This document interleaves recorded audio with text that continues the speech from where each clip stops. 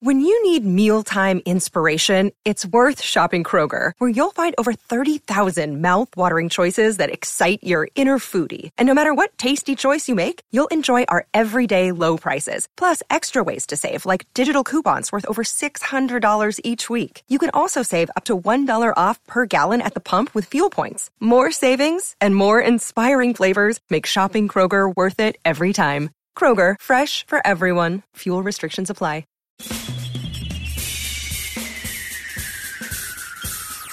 This is The Other Side of Midnight with Frank Morano. They're running a strange program, y'all. Now, here's Frank Morano.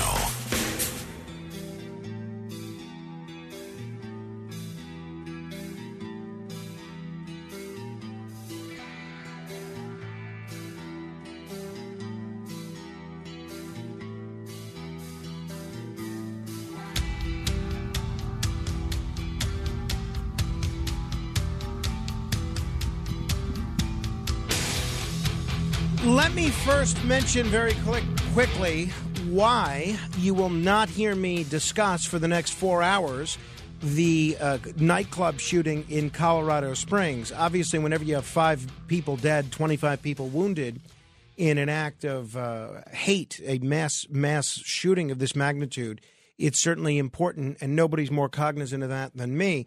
But I am of the belief that all of the media attention to these mass shootings, and this has been borne out by some research, well, I don't know if it's been borne out, but it's been theorized by people who are a lot smarter than me.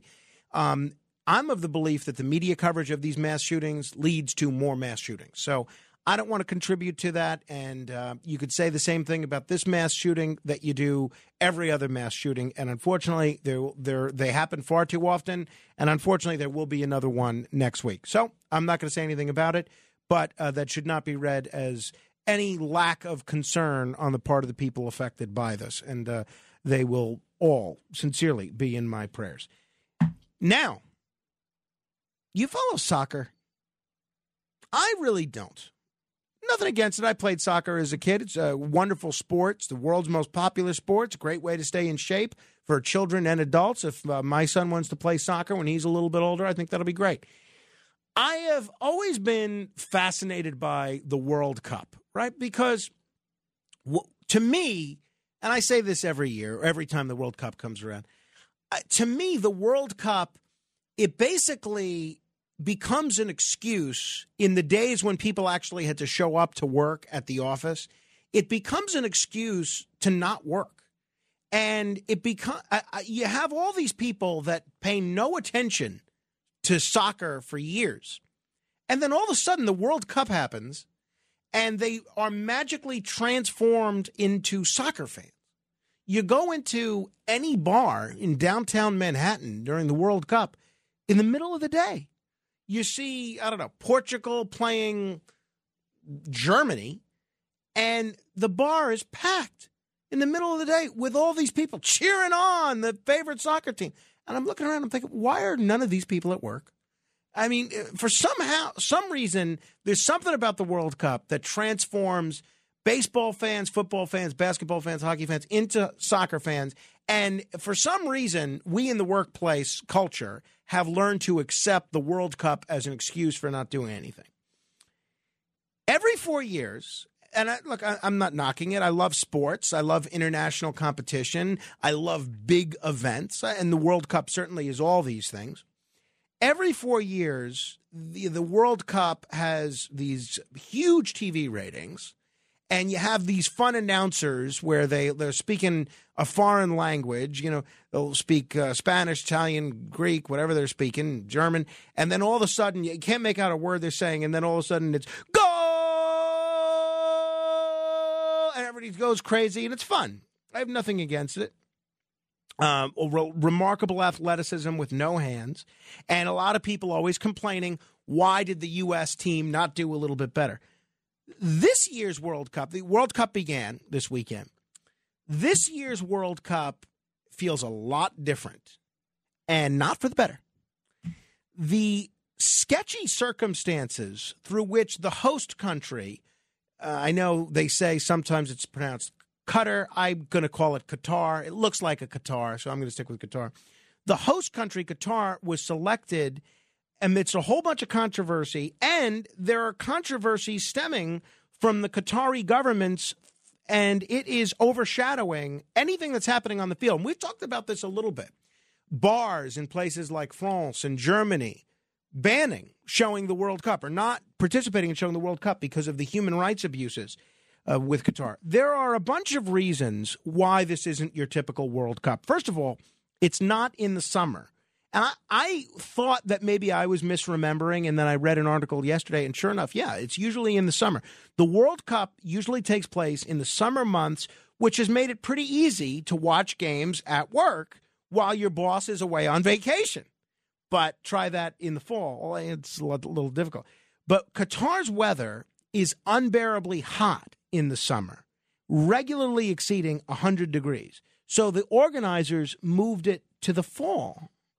That's proving incredibly disruptive for domestic soccer leagues across the world, which have had to take long breaks in the middle of their season so that players can compete in the World Cup. How was Qatar selected? So I went down a whole rabbit hole yesterday as I was researching this because it struck me as unusual, because it's unprecedented. Qatar's soccer team, ready for this, had never qualified for the tournament, never qualified for the World Cup when it was selected in 2010, and it's not exactly equipped to host one either, Qatar. It had just one operational soccer stadium in the entire country. So how did Qatar get this? Well, I think you could tell by the cynical tone in which I'm asking the question. I think the answer is corruption. In 2020, after a years-long investigation, the U.S. Department of Justice alleged that representatives working for Qatar and Russia, which hosted the World Cup in 2018, bribed FIFA officials to win hosting rights. That's the only way I see this as having happened. I will bet you dollars to donuts that these FIFA officials were bribed bigly by Qatar to let them host the World Cup. There's been a lot of attention paid to beer, and we're going to pay attention to beer, but there are also all these human rights abuses. Qatar is a small nation of less than 3 million. They rely on migrant workers to build the infrastructure needed to host the tournament. But according to Amnesty International, they've said that the conditions those workers endure border on modern slavery. More than 6,500 migrant workers from South Asia, you ready for this? More than 6,500 from South Asia have died since Qatar was awarded the World Cup in 2010. That's according to The Guardian, which also says that's an extreme undercount. The Qatari government did introduce some reforms, to their credit, including the creation of a support fund that paid harmed workers reparations. But according to every human rights watchdog in the world, everyone says they haven't gone far enough to actually fix the wrongdoing. Additionally, Qatar's, let's say you don't care about migrant workers. I realize that's not exactly a fashionable group to cheer on. Critic after critic, they've called out the government's restrictions on homosexuality, which is a crime there, and women's curtailed rights. If you're a woman in Qatar, you cannot drive without a male guardian's approval. And yet, they're being awarded the World Cup, which essentially gives them an international commercial. It gives them, this is something that countries should be given for good behavior, not for bribery, killing migrant workers after treating them like slaves and criminalizing homosexuality. In a bizarre hour-long speech on Saturday, the president of FIFA, which is the organization that runs the World Cup, Gianni Infantino, great name, I love that, sought to deflect all this criticism from Qatar towards himself. I mean, first of all, think about that. What must this guy be getting in return if he's willing to take all the oncoming and saying, don't blame Qatar, blame me, okay? This is what he said, quote, Don't criticize Qatar. Don't criticize the players. Don't criticize anyone. Boy, he wouldn't make it at this station, I'll tell you that. Criticize FIFA. Criticize me if you want, because I'm responsible for everything. Don't you think that's a bizarre thing for the head of FIFA to say? Usually these bureaucrats, whether we're talking sports, whether we're talking the corporate boardroom, whether we're talking politics, usually bureaucrats are expert at shrugging their shoulders and passing the buck and saying, oh, it wasn't me, it was this, it was that. This guy is saying the exact opposite. What do you think is at play here? Why do you think Qatar was selected, even though they clearly shouldn't have been? 800-848-9222. Similar to, I'm going to repeat some of the things that I said about the Beijing 2022 Olympics. Similar to the global backlash that they got, there is a huge backlash brewing against World Cup Qatar. And I think this is going to dim enthusiasm significantly for the tournament. You have Denmark's jerseys with a toned down design to protest Qatar's human rights records. Cities across Europe, including Paris and London, are pausing the tradition of showing World Cup games in public spaces for the same reason. And what is going to be most immediate to people, most immediately noticeable if you're going to one of these games, there's no beer. Federico Ferraz is a FIFA fan from Portugal. He was on Bloomberg a few days ago talking about this Qatar beer ban at the World Cup. I mean, it's 2 days before the World Cup starts, and now they say that they won't serve beer at the World Cup. I've been to several World Cups, and it's the first time that not even in the stadium they will serve beer. I think it's a bit bad because, for me, beer and football go hand in hand. This is insane. Okay, and now it's great to abstain from alcohol, but what happened here is Qatar lied to the world. 2 days before the first World Cup match, Qatari officials laid down the alcohol gauntlet. No beer at the games. And while it's a 180 from their initial promise to serve beer outside the stadiums before and after the games, the writing was probably on the wall about 6 days ago when the country's royal family handed down orders to move beer tents to less prominent areas around the stadium.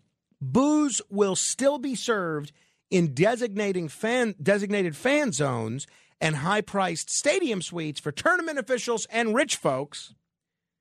But considering the fact that Budweiser has been the event's official beer sponsor for, almost 40 years, and they shell out about $75 million every 4 years to hold that title, I can't imagine Budweiser is too happy about this. And neither can FIFA be, which has been trying to compromise with this conservative Muslim country on these stringent alcohol rules. Qatar initially wanted a fully dry World Cup. Now, they're not getting that, but it's almost that. There are only 2 liquor stores in all of Qatar. Drinking and being drunk in public are illegal. But boy, if I ever visited Qatar, they'd give me the death penalty. Any alcohol found in visitors' luggage is confiscated. And the country slapped a 100% tax on alcohol imports in 2019.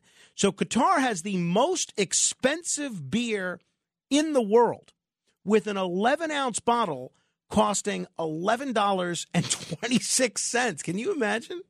So Budweiser, they're going crazy. They're walking on eggshells.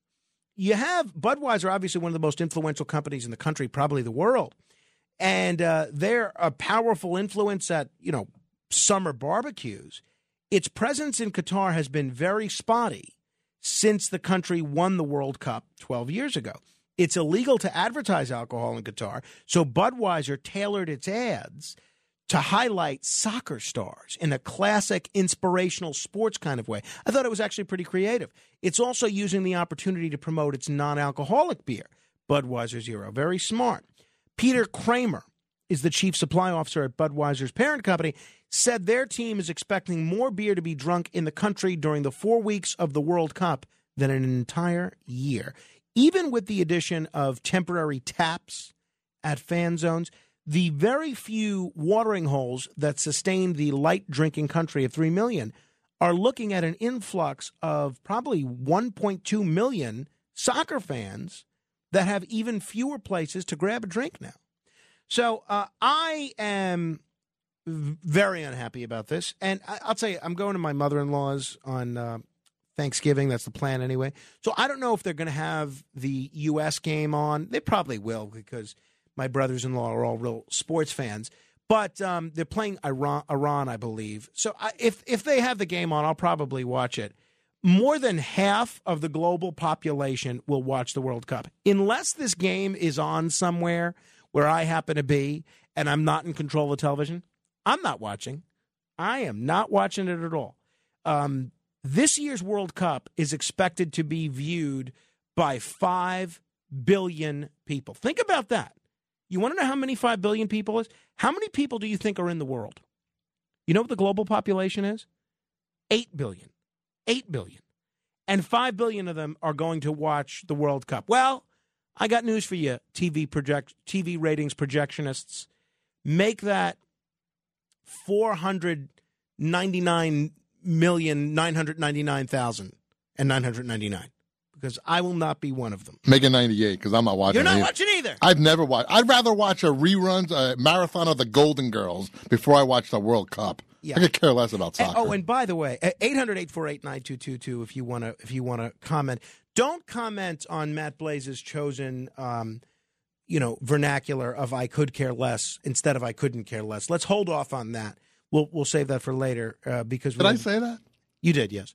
I meant couldn't. Yeah, I hate that too. A lot of people say I could. No, I'm in your camp. No, please, that's okay. I've just heard it too much. All of a sudden, it just came out. I know that's what happens. We'll table that discussion. If you want to comment, 800-848-9222. Oh, this is my favorite part. Qatar. See, it's so funny to me what countries are advertising.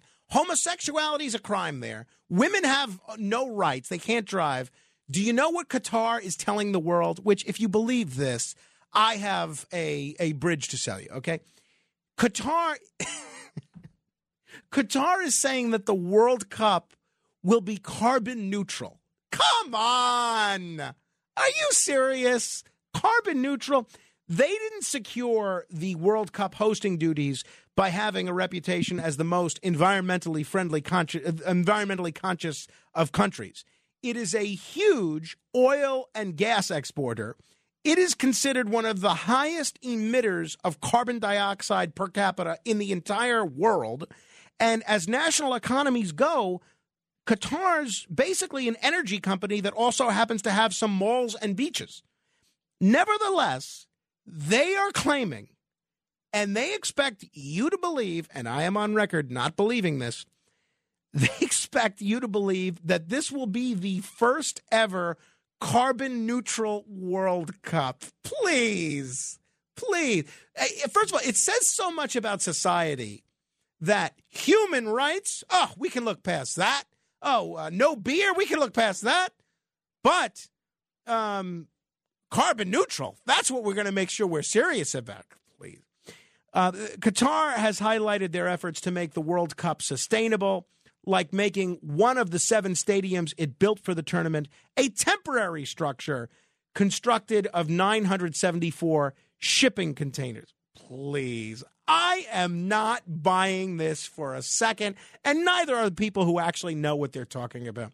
A report released by Carbon Market Watch said the organizers used very creative math to get their estimate, undercounting by a factor of 8.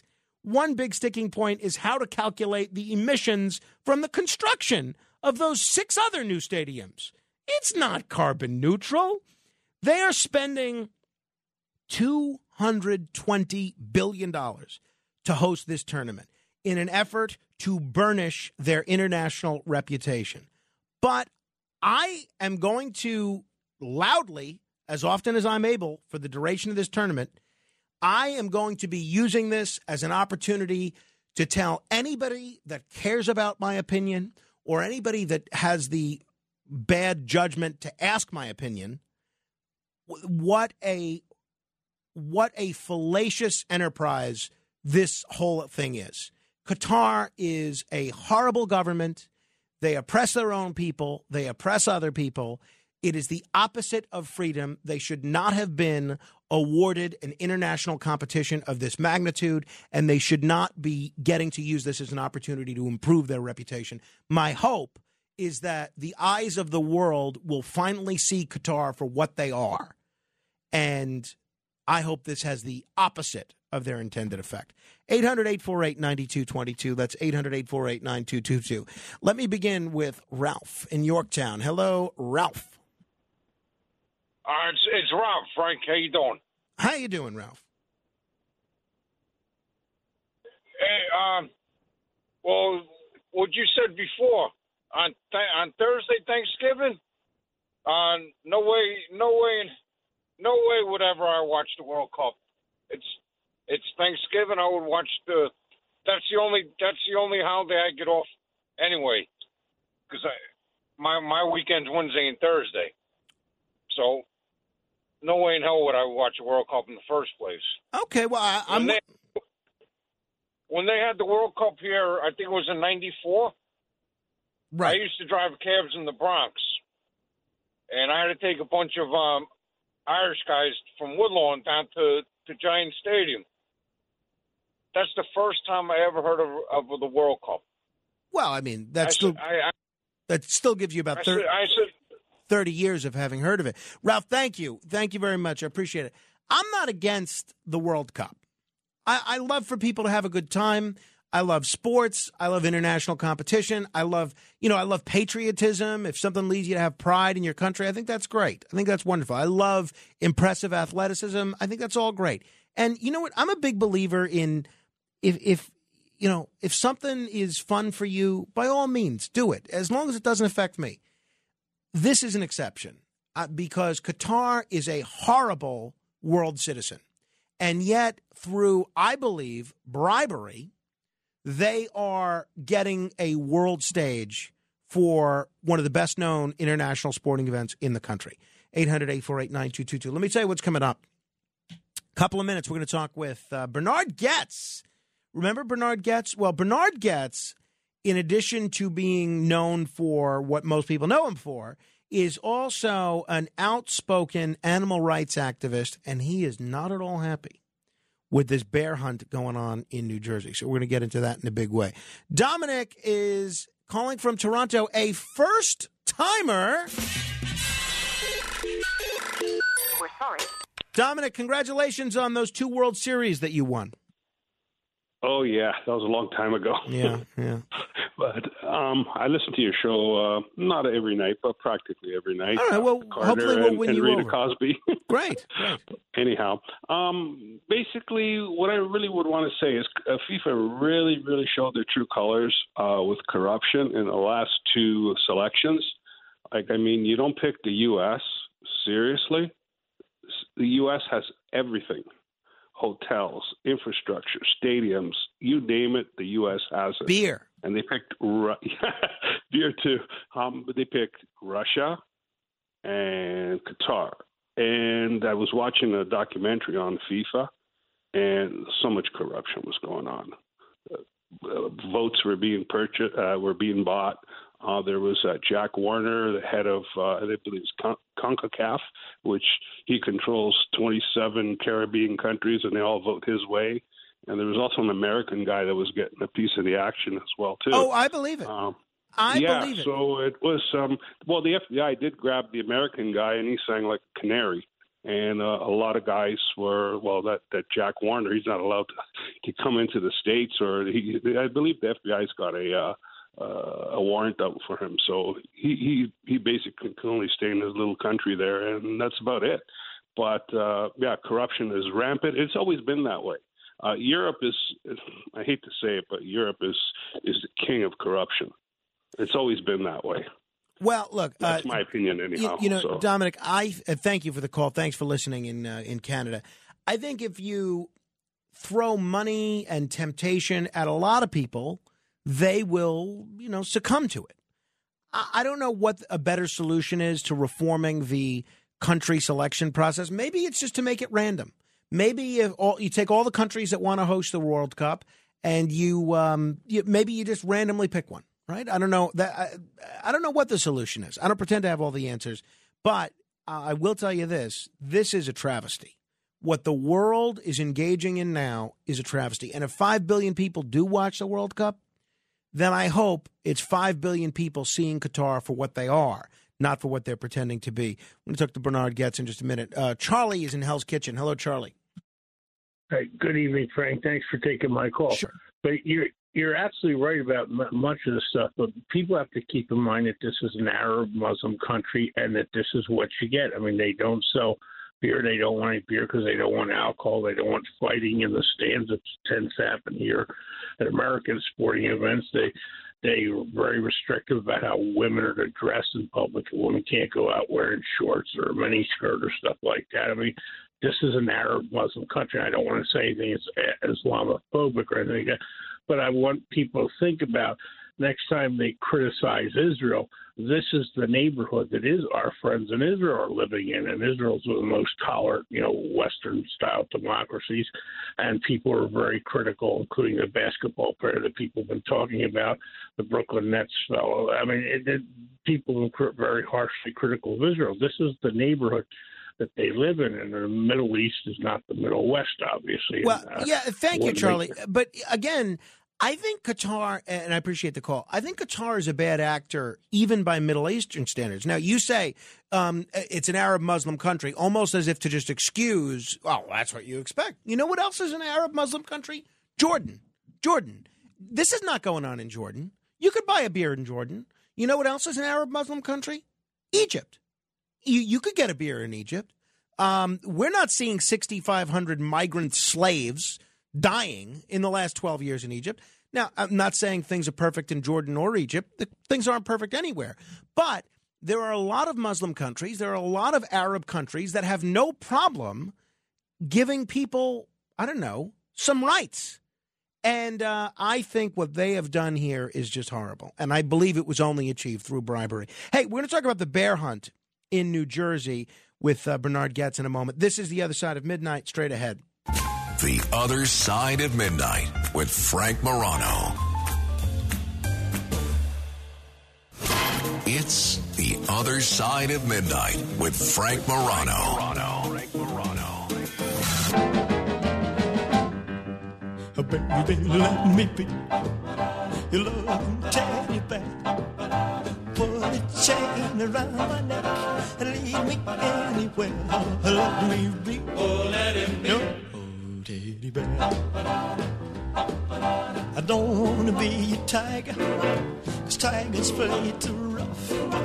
I don't want to be a lion, 'cause lions ain't the kind you love enough. The great Elvis Presley. Well, if you are someone's teddy bear, you may want to stay out of New Jersey, because I think they can soon be hunted. Although, actually, I don't think it's teddy bears. I believe it's black bears. They practice racial bear supremacy in the state of New Jersey. It's funny. You know where the teddy bear, the stuffed animal, came from? Basically, it was, and you know why it's called a teddy bear? It was because of Teddy Roosevelt's refusal to shoot a bear. And they made a doll out of it, a stuffed animal out of it. Bernard Goetz is a former candidate for New York City mayor, former candidate for public advocate. He is an animal rights activist and obviously very well known for an incident on the subway in the 1980s. Bernard, it is great to talk with you again. Thanks so much for coming on. I know this is an issue you're really passionate about. My pleasure. I care about many issues. This is not an issue that drives me, but well, Bernie, let me ask you this first. Now, I wrote out the guest sheet for our show, and I wrote out your name Bernard. Now, yes. I send this to our staff, and then our producer Alex sends out a revised guest list where he spells your name B-E-R with an H. Bernhard Goetz, B-E-R-N-H-A-R-D. So I respond, and, it was nice. We had a nice break from all this stuff for a couple of days when Alex was off. I respond by saying, that's incorrect. It's Bernard and not Bernhard. And he sends me a link to a Encyclopedia Britannica article with the H spelling. I send him a link to your filing from when you ran for mayor and without the H. And then I said, well, maybe he spelled his own name wrong. He then says, well, then why does every news outlet on the Internet, and this is exactly what I want to be doing an hour before the show, is arguing about whether your name has an H in it or not, which I didn't have to do for the 2 days that he was off. And he says, why does every news article everywhere include the H? So now that I see that you got caller ID and you're calling and there's no H in your name, I'm wondering, can you put an end to this controversy once and for all? H, no H? Well, it's really not a big deal. On my birth certificate, I was born Bernard Hugo Getz, Bernard, without the H in my first name, but Hugo is my middle name. So I use, but so often if I sign my name, it can be Bernard H. Getz. However, I commonly use the name with an H for years when I lived in New York. My father had a large corporation in which on the books I owed a percentage of it. And I would, because of that, and also I wanted a Florida driver's license so I could buy guns legally in Florida while living in New York. I used the name Bernhard Getz, which was on my Florida driver's license. When I turned myself in New Hampshire, I gave them that as ID. I see. So around the world, it was Bernhard Hugo Getz.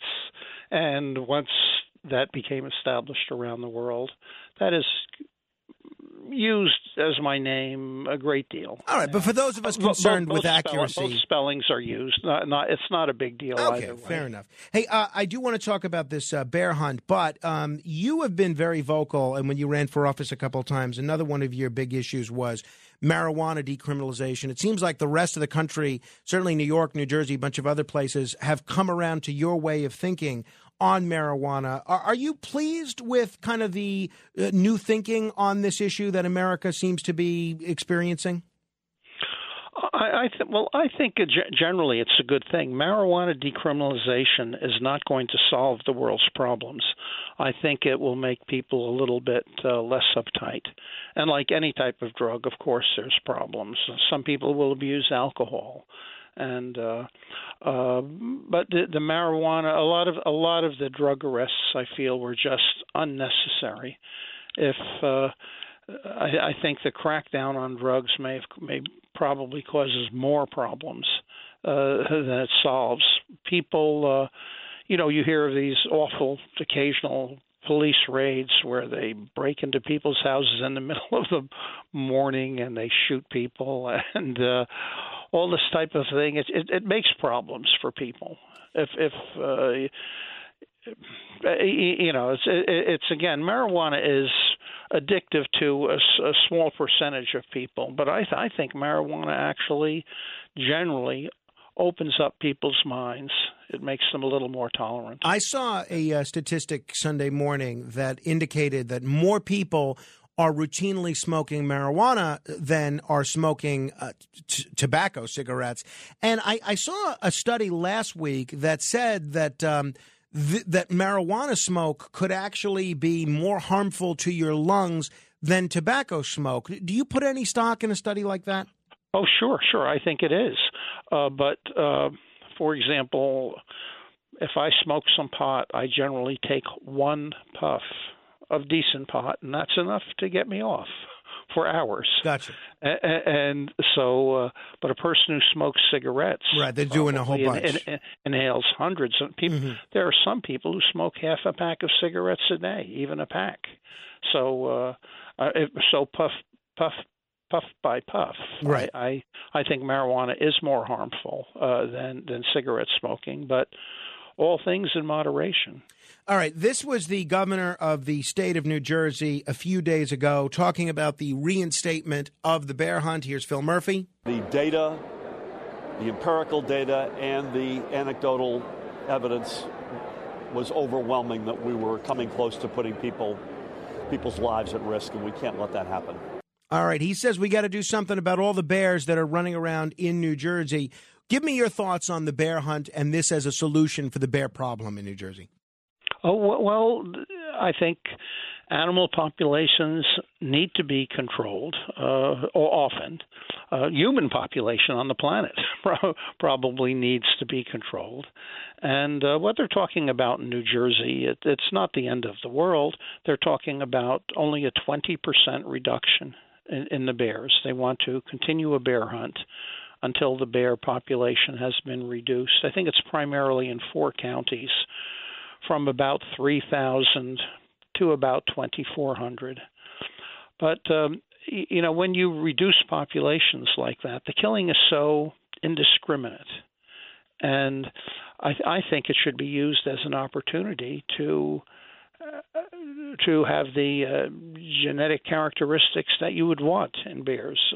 For example, fortunately, we don't have lions running around here, but you don't want an animal to be aggressive, and it's also probably better to have smaller animals. Animals like bears living in New Jersey, it's simply a fact. They live in a world that's dominated by people. They have to get along with people. So I think the process should be more selective. You can breed them like dogs, even if they're wild. Generally you want the gentler ones to reproduce. You want the generally smaller ones. Smaller bears are less of a threat to people. I sent you a picture, a rather frightening picture, an actual picture of some chimpanzees, hairless chimpanzees, in a zoo in England. And they put about 20 of these together in 2 or 3 enclosures that are all connected together, and they fight. And they have a breeding process, which you see in nature, where you have these the most barbaric and aggressive ones survive. It's brutal on the other chimpanzees that they have to live with the most aggressive ones. And I see the process there that you see sometimes in squirrels, where you have squirrels breeding in an enclosed area. It's that the males will wind up having huge testicular sacs because it's only the most extremely horny ones that reproduce, and you wind up having a form of defective evolution. I'm going to I just posted a link to this photo on my Facebook page so people could see the photo that we're talking about, facebook.com/Morano fan. So, Bernie, given everything that you've said then about, how society should encourage the breeding of smaller, less aggressive bears so that bears in a world that's dominated by people aren't a threat to people, do you think that this bear solution, this bear hunt solution in New Jersey makes sense? Well, I've seen what happens when a bear goes into a house and rips up a house. It causes a lot of damage. And the biggest problem is if a person is in the house at the same time, the bear needs a way to get out. And instead of going out the front door, it typically breaks out another window. You don't want bears to be a threat to people. Of course, the biggest threat to people right now in the world is other people, crime. But I think if you're going to reduce an animal's population, it's an opportunity to improve it genetically. And again, I'm not against population control. I think someday the world is going to need it. The third world population is exploding like crazy. The rough figure in Africa is that since World War II, I think the population of Africa has increased by a factor of 7. And eventually, human population is going to have to be controlled and limited.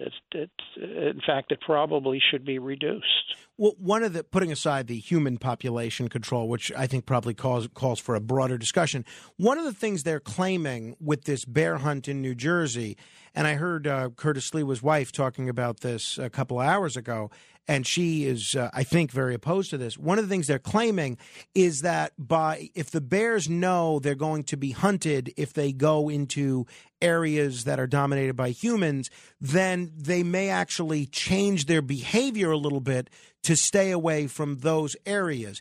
Does the rationale behind allowing the bear hunt seasonally seem to make sense if that's the goal? Well, they do the bear hunting in all areas. They do it in the wilderness areas, and they do it in communities where bears are seen. So again, it's rather indiscriminate. They're just going to reduce the total bear population by 20%, which has some logic to it. But I'm saying there are better answers. If you're going to reduce the population, perhaps it should be done more discriminately.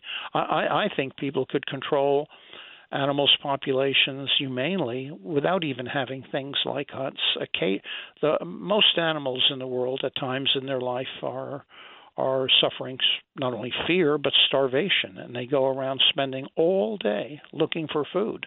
That's why this poor bear that was called Petals, that was killed years ago in New Jersey, would walk around neighborhoods walking on two legs. He was always looking for food. They're always hungry. And if just occasionally you put out some food for bears, it could be food that people discard, old corn, old apples, things like that. They will gobble them all up. And if occasionally you dart them or you put some tranquilizer in the food, it won't make any difference to them, and you can sterilize the ones you want. If there are cases of an animal suffering or some type of animal which is a real problem, you can euthanize it. Well, that was a big part of the strategy behind controlling the deer population on Staten Island, and I know there was some folks like Joe Loda that were saying you should allow the deer to be hunted with bow and arrows, and that went over like a lead balloon because people didn't want to kill these deer. But the solution that seems to at least be making some progress is exactly what you described: to tranquilize them and have them neutered. But is that what a lot of other states do that have animal populations, and human populations in close proximity with one another? No, I don't think they do. Mankind is growing a great deal. Remember, it was only in 1900 that indoor plumbing came to the United States.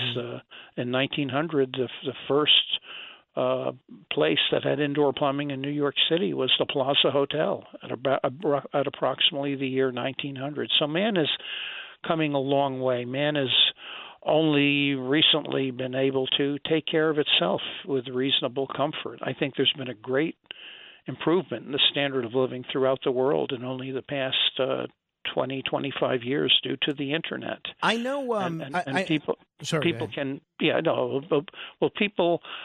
people really can't take care of others until people can take care of themselves first. And I think mankind has grown a great deal over the past few centuries. I know you're passionate about, and we're talking with Bernard Goetz, I know you're passionate about vegetarianism for both health reasons and for animal rights reasons.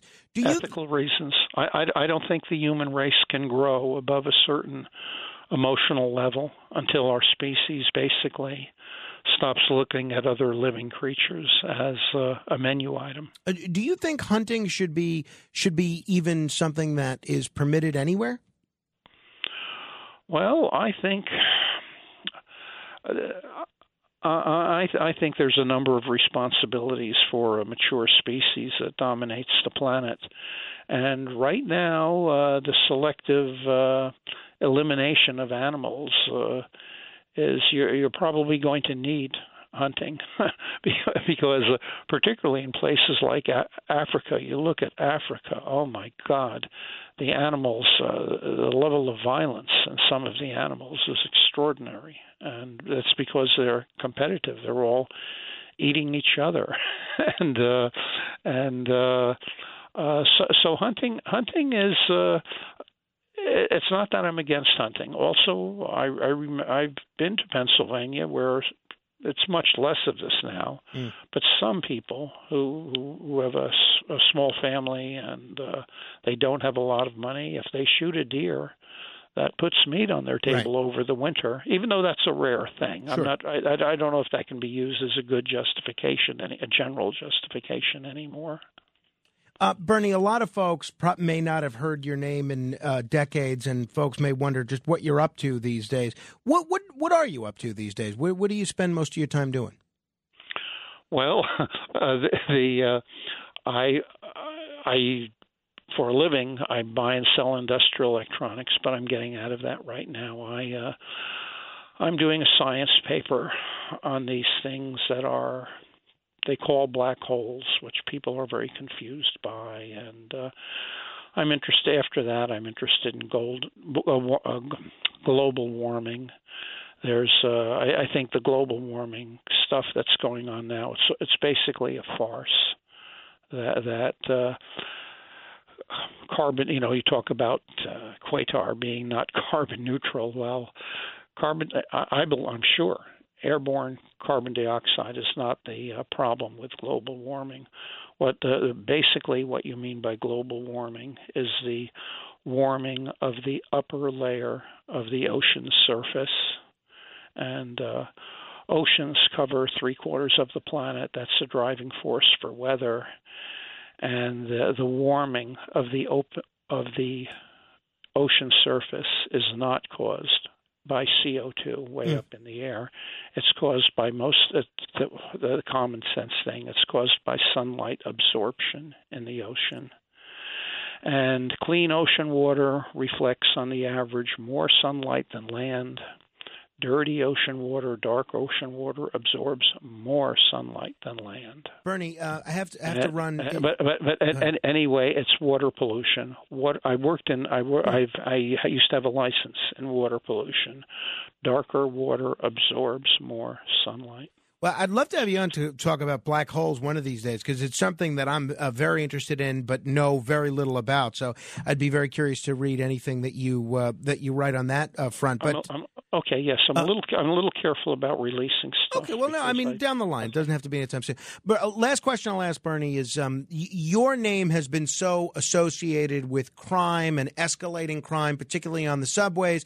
We've seen the crime statistics, not just in New York, but cities around the country, go up. Not nearly where it was back in 1984, but people are pretty frightened about taking the subway on a daily basis. From the trends that you see, do you think we might be heading towards a New York that was like the one that you had your incident in 1984? Well, no, the crime was much worse in the 80s. People say, oh, it's going back to that. It's like that. It absolutely isn't like that. New York City was poorer back then. A lot of the stuff that goes out on the street today and in the subways is it's extremely unpleasant people, or some people act very unpleasant, but many of them are mentally ill. And that's not to say real violence doesn't happen. But when you have violent people, when you have trouble, there only is one answer, and that is you have to lock them up. You have to separate them from society. It's long been known that when Giuliani came in, if you have, let's say, 1% of the population makes trouble for others and does violence, you have a certain crime rate. No, I've heard John Catsimatidis say the same thing on almost a daily basis. If you incarcerate one half of them, amazingly, your crime goes down statistically amazingly Bernie, by half. We're going to have to end it there. I appreciate the time and appreciate your expertise on the bear front. Hopefully we can chat again soon.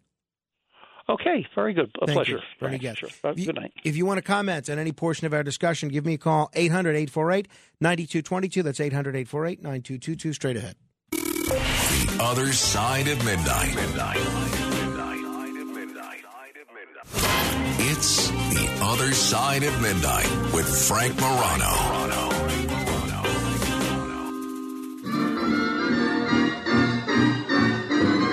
Blue skies smiling at me, nothing but blue skies do I see. Bluebirds singing a song nothing but bluebirds all day long. Never saw the sun. The great shining Frank so Sinatra bright. singing Never saw Blue the Skies. First of all, I love this song, and no matter who's singing it, Bing Crosby, this version by Sinatra is just great. This version of this song was a favorite of John F. Kennedy, believe it or not. And tomorrow is, of course, the anniversary of the assassination of John F. Kennedy. And we always, since we've been on the air, we always spend a little bit of time exploring what exactly happened with that Kennedy assassination. So tomorrow will be no exception. We're going to get into that in a big way. But I thought it might be fun to play some of President Kennedy's favorites, right? 800-848-9222. We got a lot of stuff to get to. An action-packed show. No more guests, so there's going to be plenty of time for us to speak. We got commendations coming up and a bunch of other things. Al is in Yonkers. Hello, Al. Good morning, Frank. You know, in regards to your conversation, your discussion with Bernie Getz, I just wanted to say in regards to the bear hunt in the New Jersey that's going on, I think it's justified because I think the bears are becoming more brazen.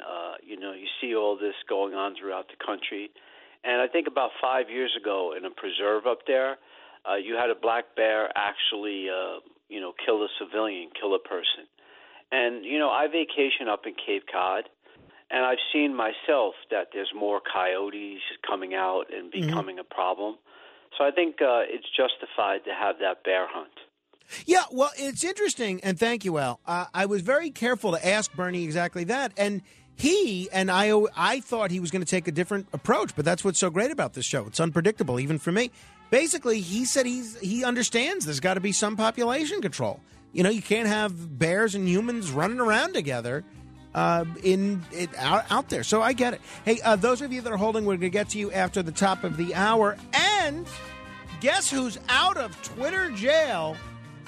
Here's a hint. He might be the next president of the United States. Until next hour, help control the pet population. Get your dog or cat spayed or neutered. This is The Other Side of Midnight with Frank Morano. They're running a strange program, y'all. Now, here's Frank Morano.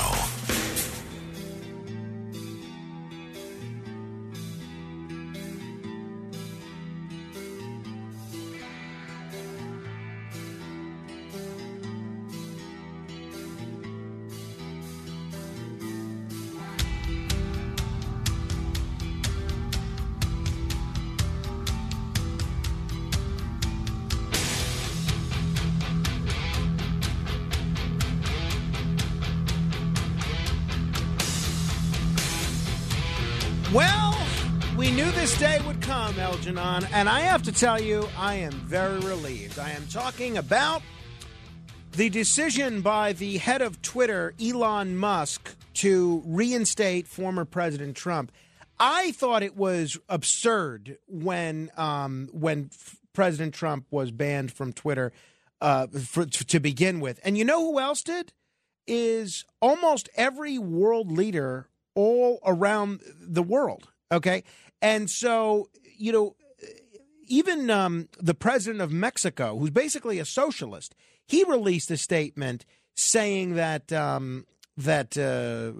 he was happy to see President Trump back on Twitter. Really, only in America were, people supportive of Trump's ban on Twitter. Now, I think this is an important first step. It is important to note that this is different from what Elon Musk said. Remember what Elon Musk said he was going to do when it came to reinstating people and this and that. He said they were going to have a moderation council and they were going to work on a process. They were going to work on a process for figuring this kind of thing out. And they didn't do that. Instead, Musk put a poll on Twitter and asked people to vote on whether Trump should be reinstated or not.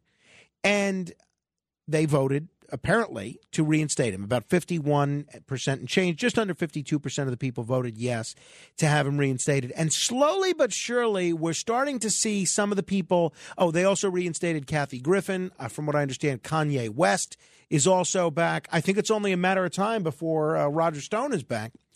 But I think what we're going to see is people coming back. CBS News had decided to stop using Twitter. And yesterday, they all of a sudden decided it's once again safe to use Twitter.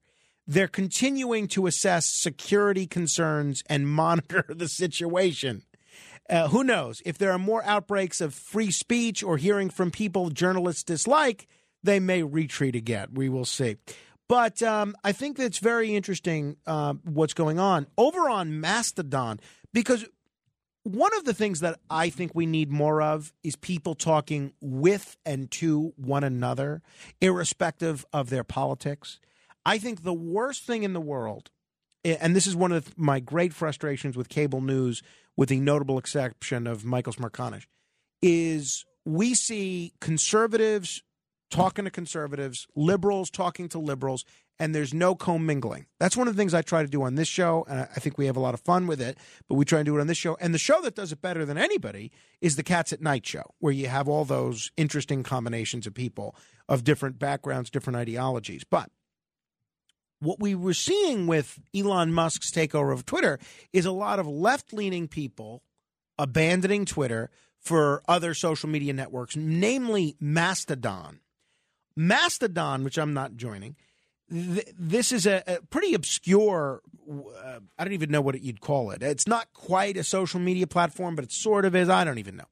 But Mastodon, where you saw a lot of left-leaning journalists flee to in fear of free speech, on Mastodon, they're already banning each other like crazy over the most trivial infractions. It's like a laboratory study, and I think it was Glenn Greenwald who said this. It's like a laboratory to study how censorship-happy rats behave. And you're seeing conservatives, they were migrating to the conservative social media sites like Rumble, Trump's website, Truth Social, and Getter, and a couple of other ones. But the president of Mexico, who they call AMLO, beyond him, a whole bunch of world leaders who disliked President Trump, including Angela Merkel in Germany, Macron in France, EU officials, they all warned of the grave threats to democracy when big tech oligarchs can ban elected leaders like Donald Trump from being heard. And I am pleased to see that he's been unbanned.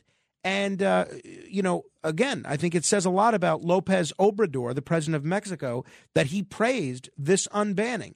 It is so important to remember that Trump's banning by Twitter and Facebook was condemned all over the world. Only U.S. Trump haters and corporate journalists who just love censorship, only they cheered it. So I'm pleased to see this, that he's back. I think there's more to what meets the eye here. So Elon Musk tweets, the people have spoken, Trump will be reinstated. Vox populi, Vox Dei. Now, Trump was asked if he's going to start tweeting again. And so far, he's saying no. He was purposefully vague about whether he'll return to Twitter. He posted on the competing platform Truth Social, don't worry, we aren't going anywhere. In a remote interview for the meeting of the Republican Jewish Coalition in Las Vegas, Trump said about returning to Twitter, quote, I don't see it because I don't see any reason for it. Twitter may make it. It may not make it. The problems are incredible. Truth Social has taken the place for a lot of people, and I don't see them going back to Twitter. So that's what President Trump said. Now, Trump is basically a partner in Truth Social, so he's got to deal with them. And part of his deal is that anything he posts on social media has to go on Truth Social first, and it has to stay up there for 8 hours before he can post it to anywhere else. But with Trump running for president, I think he's going to start tweeting again because it's a numbers game. Do you know how many followers Trump has on Truth Social?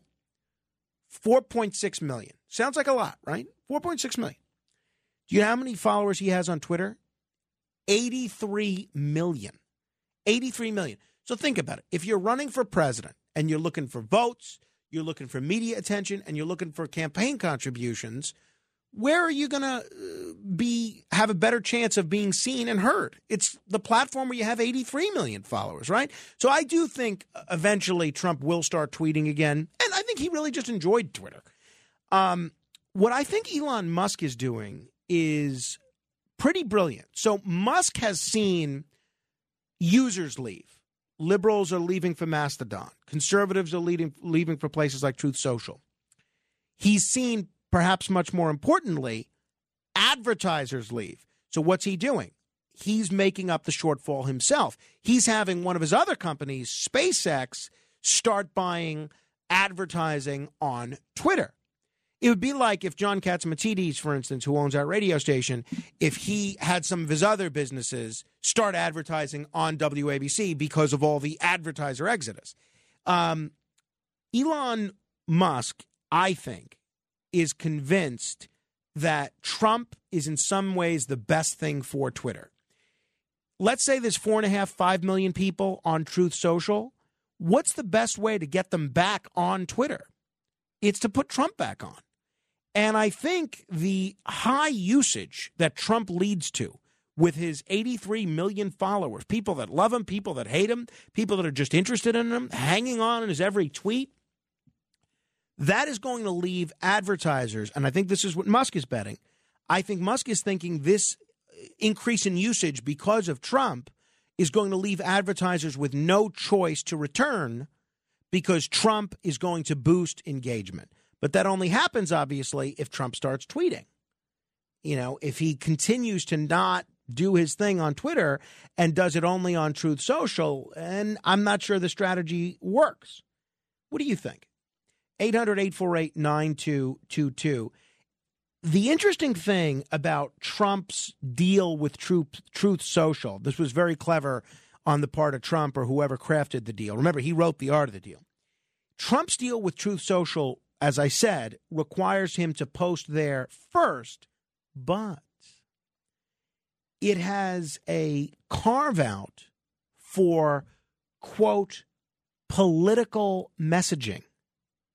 Given that he's now running for president, one could argue that pretty much all his posts, or almost all his posts, maybe not if he's calling Meryl Streep underrated, but pretty much all his posts might be considered political messaging. So I'm curious how you think this all plays out. 800-848-9222. By the way, a story that broke right before we got on air, very interesting one. A major shakeup at Disney, the company. The struggling entertainment giant Disney has gotten rid of their CEO, and they are bringing back their former CEO, Bob Iger. I mean, that was quick. They jettisoned the CEO, Bob Chapek, I think it was his name, and they lured Bob Iger back out of retirement. I mean, so they must have been pretty concerned over at Disney for them to go that route. My goodness. 800-848-9222. Hey, not everybody is as happy about Donald Trump's return to Twitter as I am and as the president of Mexico is. Scott Galloway, who is a business professor at New York University, where, in the interest of full disclosure, I am an alumnus of, Scott Galloway was on CBS's Face the Nation this morning talking about Musk's decision to restore President Trump to Twitter. I think if Elon's out of the news for more than 48 hours, he'll decide to kick him off again.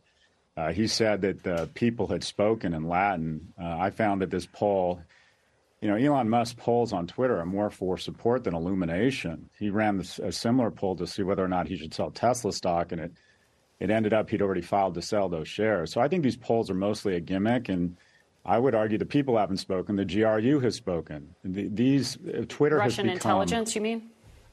100%. Twitter has become a playground for bad actors and fake bots. This poll is meaningless. This decision is meaningless. Well, first of all, I would agree it's an unscientific poll and that the poll is meaningless. I don't think the decision is meaningless. Additionally, is it amazing to you, as it is to me, that you can find a way to blame the Russians for everything? Did you hear that? No evidence. No saying, oh, this is why the Russians have. I mean, come on. They're blaming. Clearly, this was an Elon Musk decision to bring back Trump. And yet, Scott Galloway, who actually is a smart guy, but he's blaming the Russians for this? I mean, come on, please. All right, 800-848-9222. Let me say hello to Neil on Staten Island. Hello, Neil. Hey, Frank, I got three things to say. Three, I'm ready. Number one, why do you cut out the feed when you go to commercial at the top of the hour and it's silent? What's really the purpose of something like that? What do you mean cut out the feed? The phone goes silent. You can't hear the show. I don't know. That's more of a technical question for Matt Blaze. I don't know. Anything you want to add, Matt, in terms of at the top of the hour why Neil can't hear programming when he's on hold? Because it's a network thing that there's nothing playing through the board. We tell everybody this all the time that there's nothing we tell them don't hang up because you're not going to hear anything. Gotcha. Because there's nothing. We're not playing anything. Well, why can't we play music so that at least they hear something? Can we play music? Do we have that? We could do that. Yeah, let's do that. In fact, that was something I wanted to bring up at the meeting. Oh, as a matter all right. of See fact. that? See, we're having a live game meeting discussion on the air. All right, so let's do that. Can we do that? We can do that. See, there you go, Neil. You have talked yourself into some music. Given Matt Blaze's musical preferences, that might be something you live to regret. Music and the news. You don't hear the news either. I got to put the radio. Well, no, you on, still won't. You still won't hear the news again. Not to repeat Matt's decision because we're feeding all the network stations. So you're still not going to hear the news. But you got to turn on your radio for that. Right. Exactly. Yeah. Exactly. Okay. Number two, Frank. When you were talking to Bernie Getz, you mentioned the vasectomies for the deer in Staten Island, and he was talking about neutering the bears. There's a vast difference. I mean, nobody's being killed by the deer, but no matter what you do to a bear, whether you give it a castrated or whatever, the bear is still going to be dangerous when it comes near a human, especially if there's cubs around. So that's why you have to call the herd. Yeah, hey, Bernie acknowledged that there has to be some sort of population control, Neil. So that's a fair point. Can't disagree with that. Thank you. 800-848-9222. Hey, we're talking about all these presidents. One of them had an 80th birthday on Sunday. That, of course, is President Biden. One is coming back to Twitter. At least he's authorized to come back to Twitter. That's President Trump. But we have been getting regular updates from Charlie, who apparently is a medium, on the spirit of George Washington. Charlie, does George Washington have anything to say about President Trump's return to Twitter? Yes, Frank, quite exactly. I did this medium work before I got on the air instead of doing it, but it pertains exactly anyway. He mentioned two basic things.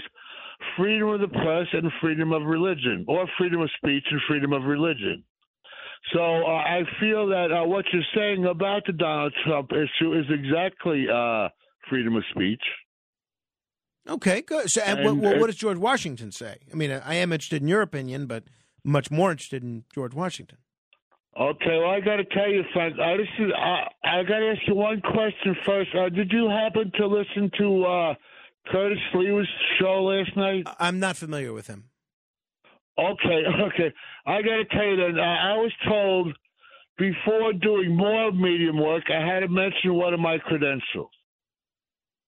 Okay. Now, I did mention it last night on Curtis Lewis's show, but I got to mention it again to you, Frank. No, you don't, Charlie. Just give us the latest on George Washington, because we want to try and get to some other people. I got to explain, Frank. I am required, according to my religion, to mention this.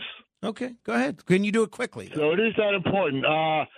You might realize that I worship the great goddess Mother Nature. Right, you mentioned that. Right. Okay, a message from her is that she should mention my religion standing, and what it is I'm rated a warlock in the Wiccan religion. Oh, that's great. Congratulations. Okay, thank you. I don't want to upset you. I was just supposed to mention it. I won't make a big deal out of it. But I was supposed to mention it. And according to that assignment that I was given, there's two things that the guys had asked me to mention to you tonight, in addition to the George Washington information. Now, the two things are the 5 basic evils in life, and the second thing is the hierarchy of all the creatures in life. All right. So at some point, will we hear what George Washington had to say? Well, the point is, I'll explain this to you why I'm not giving you more George Washington, because actually George Washington, he was able to mention these two things, but due to the fighting that actually goes on in the spirit world, George Washington was actually mostly kind of emotional when I was talking to him. Okay, well, so he was not happy with the fight. It was the Jefferson and Adams feud all over again. Well, the feud that he was fighting was actually, there were the one basic one, I guess I'll mention it, is the fight between the democracy and the communists. All right. Well, I mean, I would have thought he'd be fighting with the ghost of King George. Charlie, thank you. I appreciate the update. Not one of your better updates, I have to be honest, but that's okay. I mean, I guess, look, you can't control what the spirits say. Sometimes it's interesting information. Sometimes it's not. The good news for you is 1, 2, 3, 4, 5, 6, 7 open lines if you want to comment on anything we're talking about, including what I think is a pretty blockbuster announcement, the fact that Elon Musk has freed Donald Trump from Twitter. I'm curious if you view this as Musk making a business decision, which is him wanting the eyeballs through the Trump engagement. What do you think? 800-848-9222. This is The Other Side of Midnight. Straight ahead. The Other Side of Midnight with Frank Morano. It's The Other Side of Midnight with Frank Morano. Frank Morano.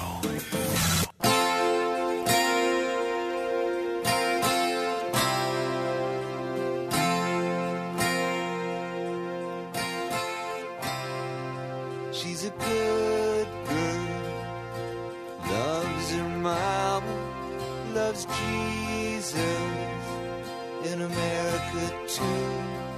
She's a good girl, she's crazy about Elvis, loves horses, and her boyfriend too.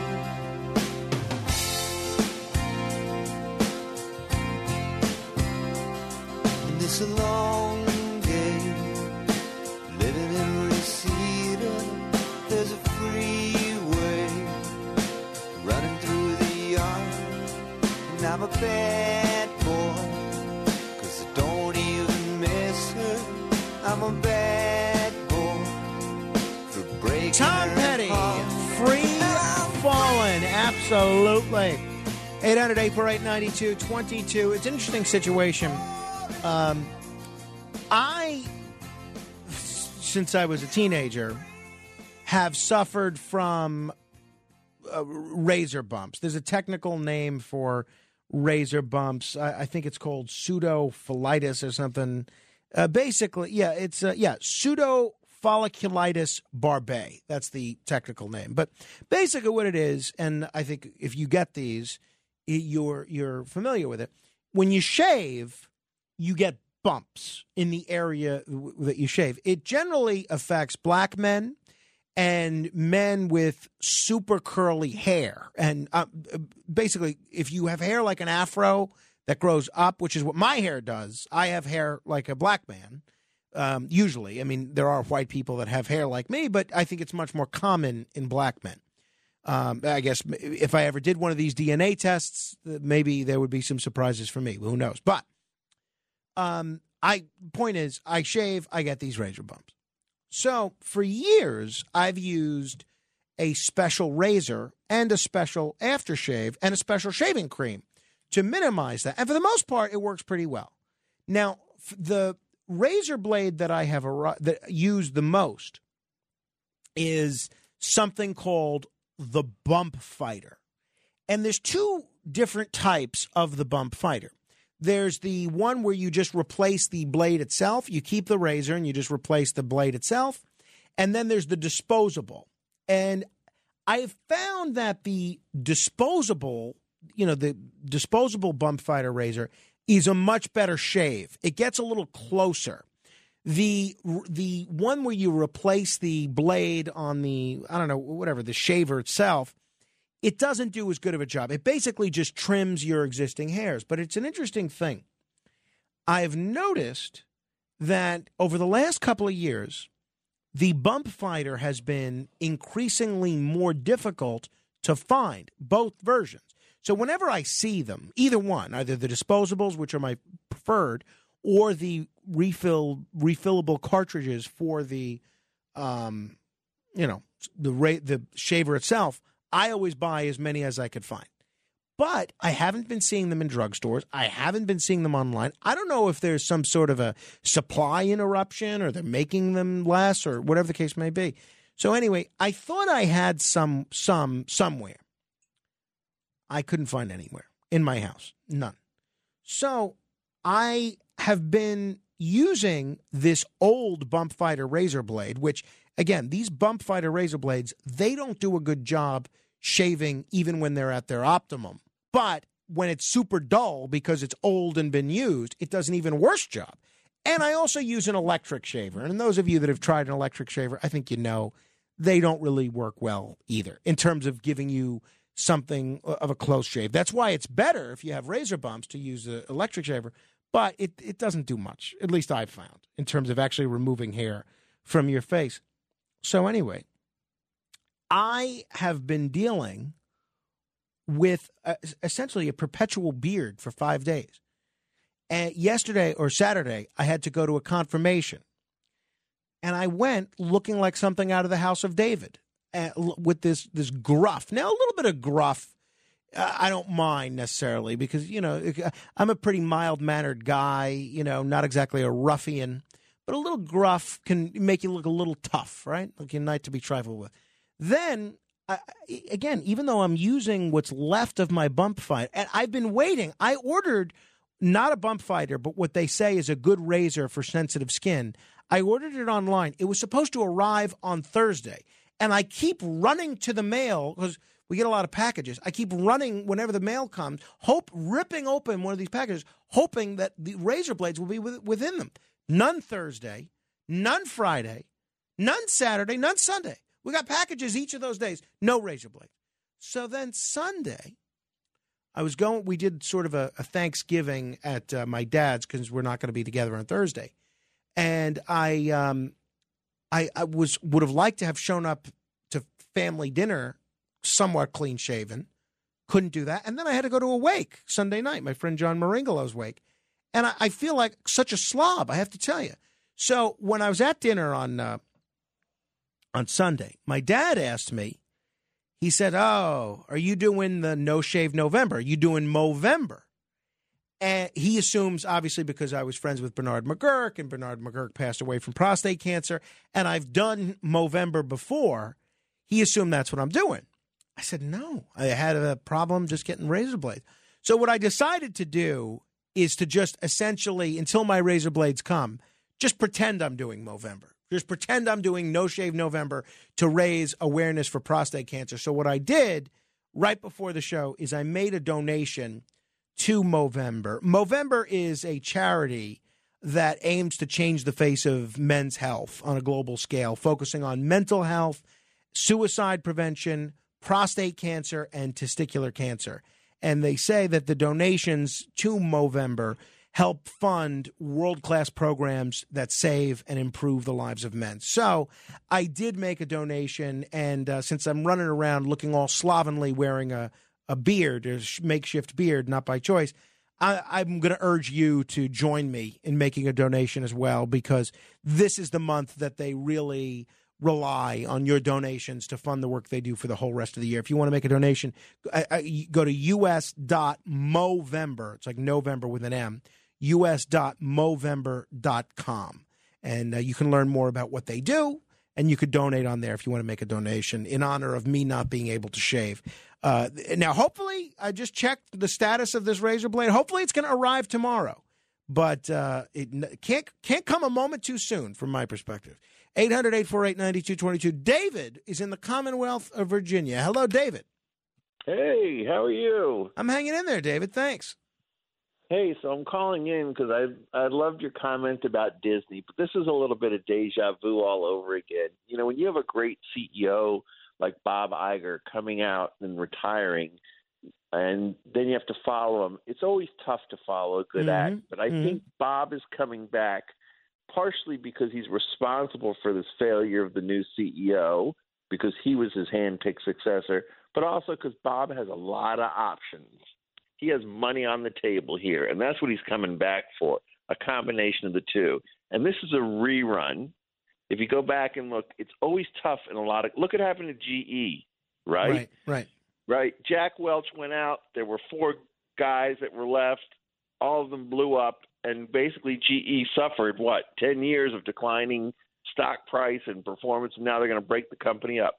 The best model you can look at for Disney is, number one, you have to applaud the board. Because what did they do? They intervened. They saw this. But the other model for this was Procter & Gamble. They went through the same thing.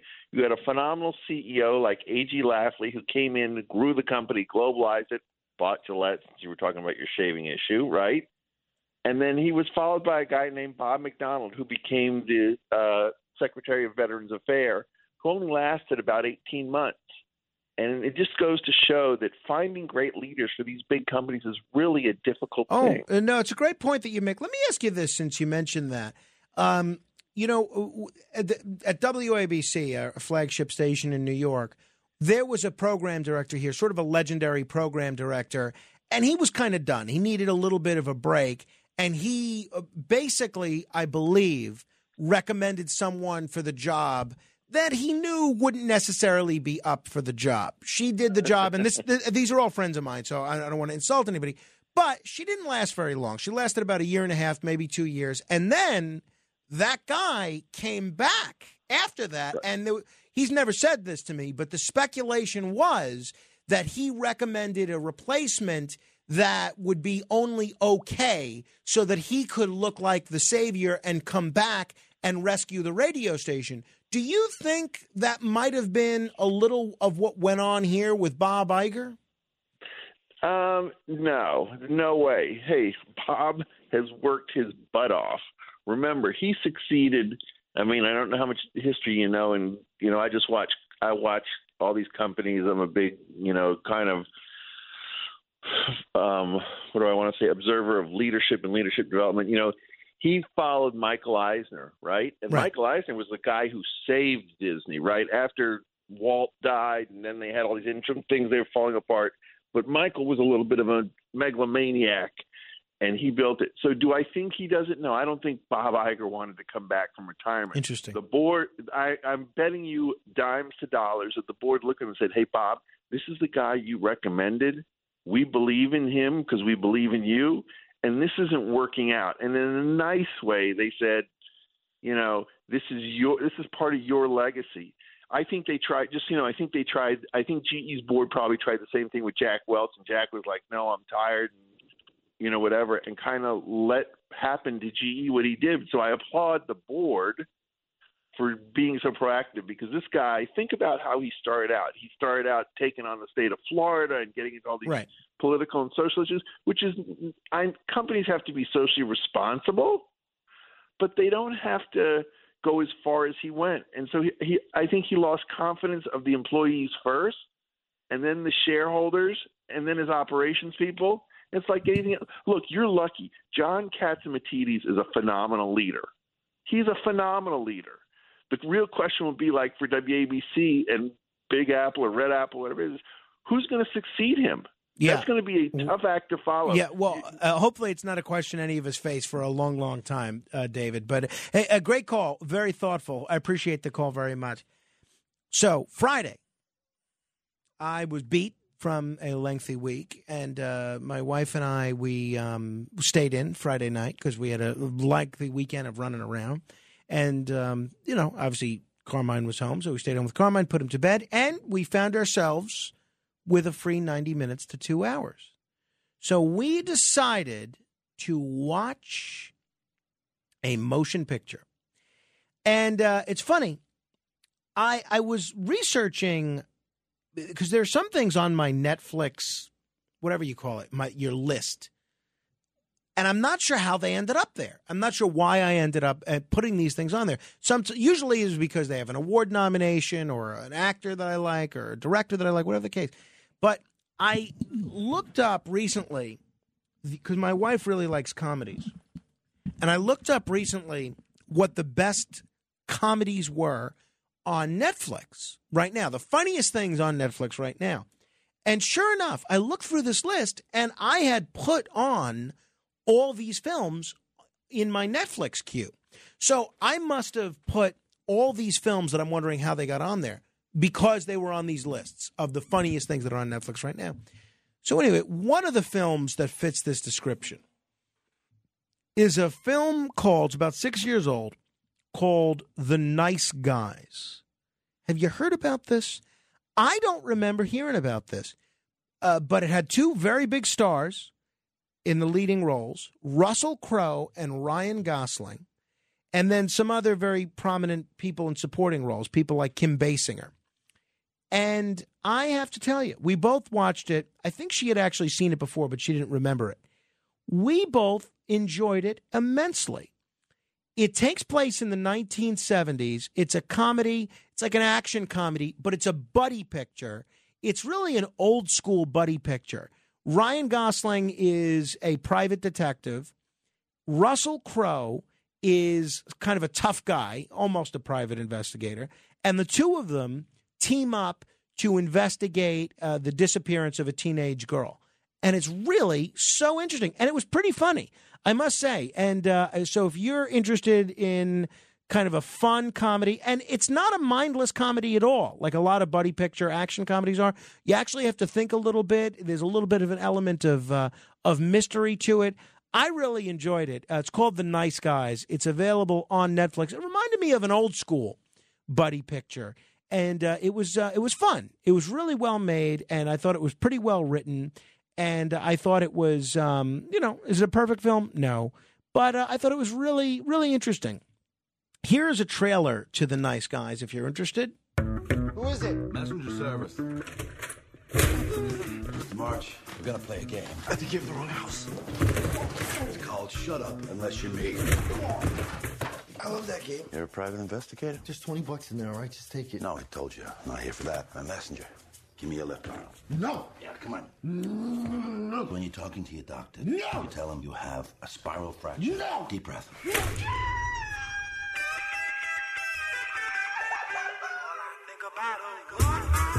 I'm not in the yellow pages. If you got trouble with someone, you might ask around for me, Jackson Healy. I work for the Department of Justice. My daughter, Amelia, is in danger. Please find her, protect her. March, Jack Healy. I'm not here to hurt you. Just want to ask you a question. No. How stupid do you think I am? I got a license to carry, dumbass. And ever since your little visit, this little baby's gonna stay right here.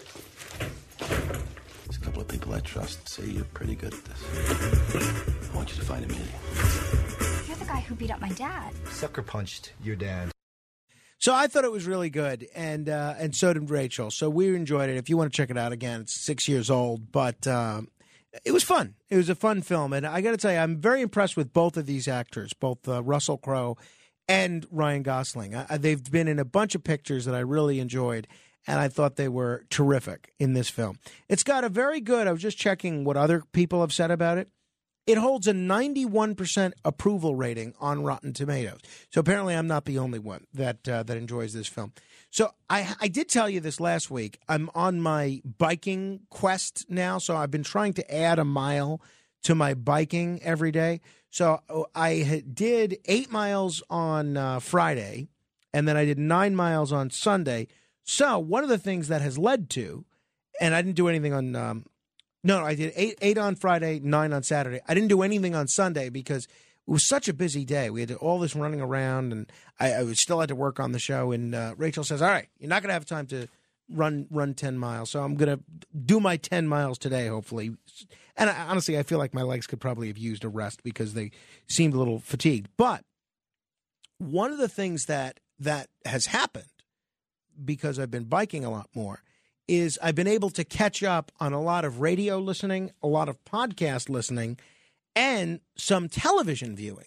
So I've been watching television programs, and sometimes Rachel and I will watch something together, but I've been watching a lot of shows that she doesn't have an interest in. So some Star Trek, for instance, but one of the things that I've been really meaning to get around to is season 2 of the A&E biography series on the WWE legends. Now, I really enjoyed season 1. I saw all the episodes from season 1.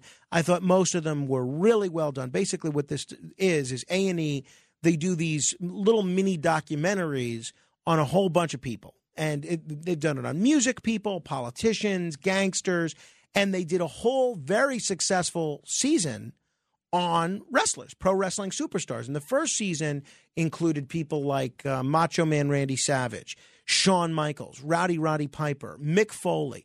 Really well done. Stone Cold Steve Austin, a bunch of other folks, and The Ultimate Warrior. And so I was really looking forward to season 2, but I haven't had a chance to watch it. So I had started over the summer. This is how long it takes me to watch something. So I had started over the summer watching the first episode on The Undertaker, and that was really well done, and he's such an interesting guy. But I saw on Friday or Saturday, I saw the episode that they had done on Who's Next? Goldberg.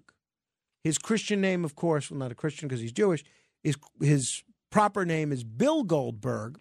And if you were a wrestling fan in the mid to late 90s, you're really familiar with him. Goldberg was very much a phenom. He had been a football player, and then he kind of came out of nowhere. Most wrestlers become wrestlers around the time they're 20. They work their way through the ranks, performing in small arenas, performing in gymnasiums, not getting paid, spend a long time in training, have to go on the road. Goldberg did not follow, and we talked about this when we discussed the Goldberg-Roman Reigns match a few months ago, but Goldberg did not follow the typical wrestling career trajectory. He'd been in the NFL. He'd played professional football in other places. And then he came to the world of pro wrestling, and he got what they call a push right away, meaning he did not have to work his way up through the ranks. He had a lengthy undefeated streak. He went from and all his matches were very short. And so you couldn't say Goldberg had a lot of wrestling ability. He was not a good wrestler. But you know what? Honestly, neither was Hulk Hogan. But like Hogan, there was something about Goldberg that he had a great presence. He had an incredible physique. You look at this guy, and Bobby Heenan would say of Goldberg, he has muscles in places that most people don't even have places, right? I mean, and it was true in Goldberg's case. You'd look at his neck, and you'd say, my goodness, how does somebody have muscles there? But he would come out, he would do this incredibly elaborate entrance with pyrotechnics, and he'd be breathing smoke. Really, so a lot of theater. And then he'd win these matches in 5 or 6 minutes. Now, obviously, that becomes a very difficult thing to sustain.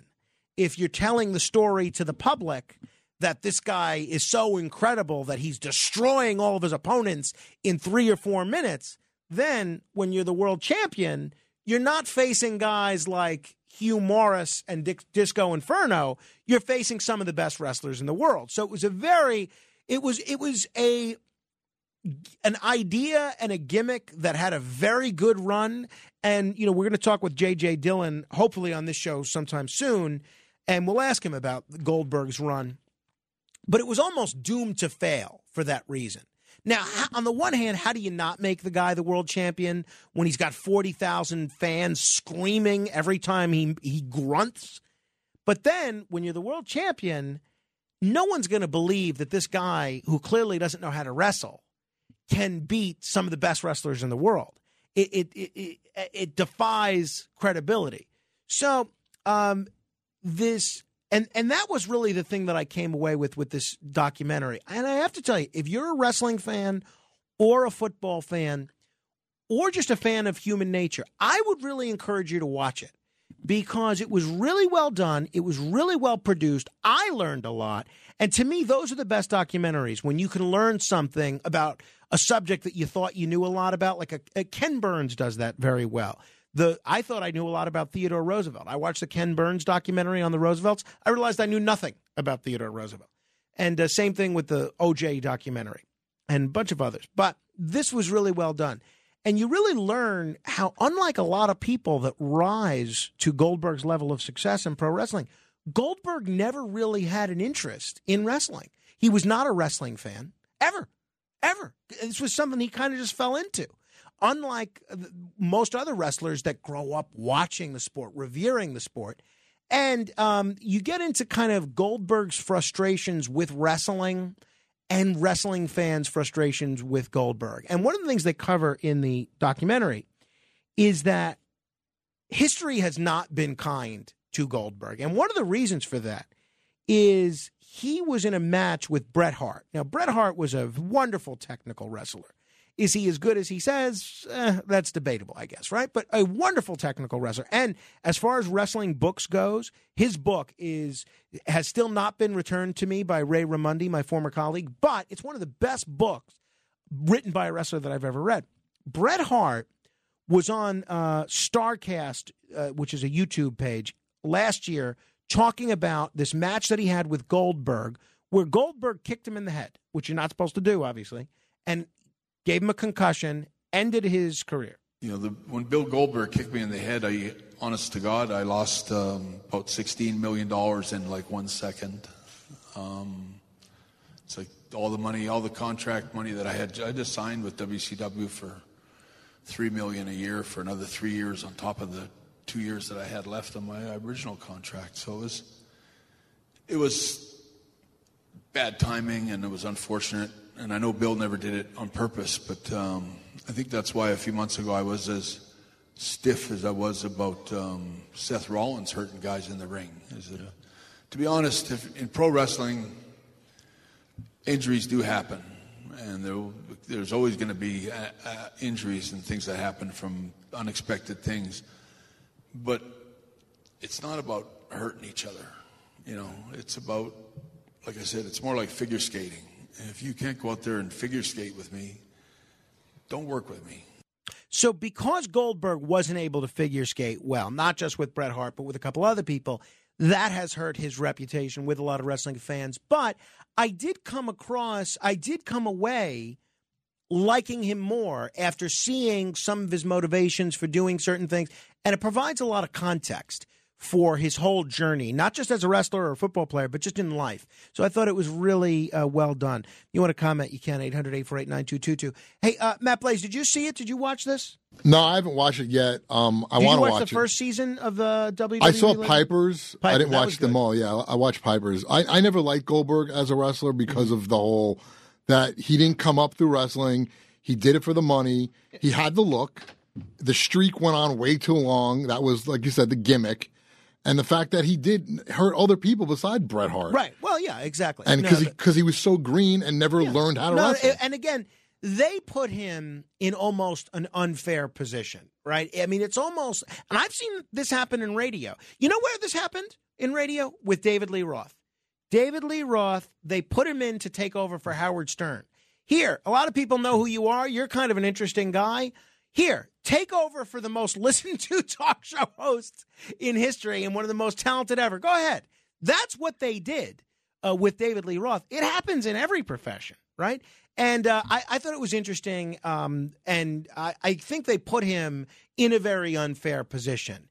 But as we said at the time of that Roman Reigns match, Goldberg was one of the few homegrown WCW superstars. You really have Goldberg, you have Diamond Dallas Page, and that's really kind of it. Everybody else made their career elsewhere and then did well in WCW. But WCW, they created Goldberg and Diamond Dallas Page. All right, 800-848-9222. I do recommend that, especially if you're a wrestling fan. This is The Other Side of Midnight. Straight ahead. The Other Side of Midnight. With crime running rampant in New York, you need to keep yourself and your family safe. Obtaining your concealed carry firearm licenses can be difficult and time-consuming. That's where MyFirstPistol.com comes in. They'll help you secure your concealed carry license. If you're looking for a pistol, premise, rifle, or shotgun license, call 347-559-7052. 347-559-7052. You must have a valid firearm license issued by the NYPD to purchase, possess, or shoot a handgun or pistol in NYC. It's The Other Side of Midnight with Frank Morano. Mr. Doubleina, Mr. Bob Doubleina, Mr. Doubleina, Mr. Bob Doubleina, Mr. Doubleina, Mr. Bob Doubleina, Mr. Doubleina, Mr. Bob Doubleina, Mr. Doubleina, Mr. Bob Doubleina, Mr. Doubleina, Mr. Bob Doubleina, Mr. Doubleina, Mr. Bob Doubleina. Mr. Doubleina, Mr. Bob Doubleina, Mr. Bob Doubleina, won't you quit? You really make me sick with your fraudulent behavior. You're gonna make me flip and then an army couldn't save you. Why don't you behave, you little rugrat? Take a little tip from the tabloid. Because I know I'm not paranoid. When I say I saw you trying to mock me, now you and your crew are on the This is Mr. Doubleina from Del the Funky Homo Sapien. And according to Matt Blake, Eminem, who was inducted into the Rock and Roll Hall of Fame, gave a shout-out to this artist. Is that accurate, Matt Blake? That is accurate. So Eminem went through the list of his influences in alphabetical order, and there was a lot of them, but he did shout out Del the Funky Homo Sapien. Very nice, very nice. All right, well, since we rediscovered this song, it has developed just a resurgence in popularity like you wouldn't believe. So, I have to tell you, the jig is up for me. Here's what I mean. If you want to talk about a cesspool of negativity, a cauldron of negativity, you need only to spend a day in the Facebook group. The Facebook group is Morano Radio Fans and Haters, and I am encouraging, if you're a nice person and not mean and not rushing to criticize others, I don't care if you criticize me. It makes no difference. I actually find it pretty entertaining. But I really do get upset when people pick on one another. But please join the group, Morano Radio Fans and Haters. You could just go facebook.com/groups/Radio Morano. Here's what I've noticed. First of all, 80% of the comments on this page, on this group, I should say, are critical of everything having to do with this show, especially me and everybody else that's on the show. Every guest, every subject, every way I handle a subject. Frank talks too much about UFOs. Frank doesn't talk enough about UFOs. Frank shouldn't have this person on, shouldn't have that person on. Frank's show used to be good. Now it's bad. Frank's show is too New York. Frank's show is too national. And I don't mind the criticism at me, but I do have to tell you, the criticism of one another, I don't understand how these people listen to the show, because I spend so much time talking about civility and engaging in civil discourse with people, and yet these folks are the slightest disagreement. Doesn't matter whether you're talking Ukraine or music. They're ready to tear each other's heads off. So if you're interested in a civil discourse, I'd encourage you to join the Facebook group. And I got this very sad email from Noemi, one of our great French listeners. She has decided to leave the Facebook group. She says, I just don't want to mess with people every time I post something. I don't run away from people, but this negativity, interest only in political issues and attacks, finally, she says, I'm still going to listen to you, but she doesn't want to engage. I think this is such a shame, because Noemi was such a great person and exactly the kind of listener we want all over the world. She did so much research and hard work before coming to her trip to New York, and I think it was great that she had a differing political view than a lot of the other people in the group. That's what I want. And I think sometimes she might have been misinterpreted because of the language barrier, but that is such a shame. And I'm going to read you some of these comments about me in just a minute. We also have commendations coming up. Meantime, keep asking questions. This is The Other Side of Midnight with Frank Morano. They're running a strange program, y'all. Now, here's Frank Morano.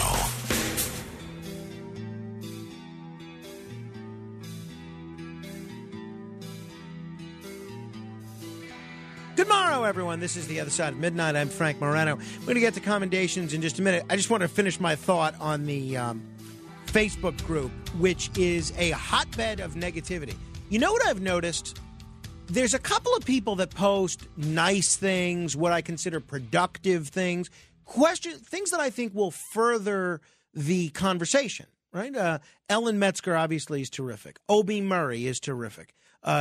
Jeff Schilling is pretty good. Joel Ryder is pretty good. There's a bunch of other folks that are pretty good. My greatest frustration is people that post irrelevant things that we aren't really talking about.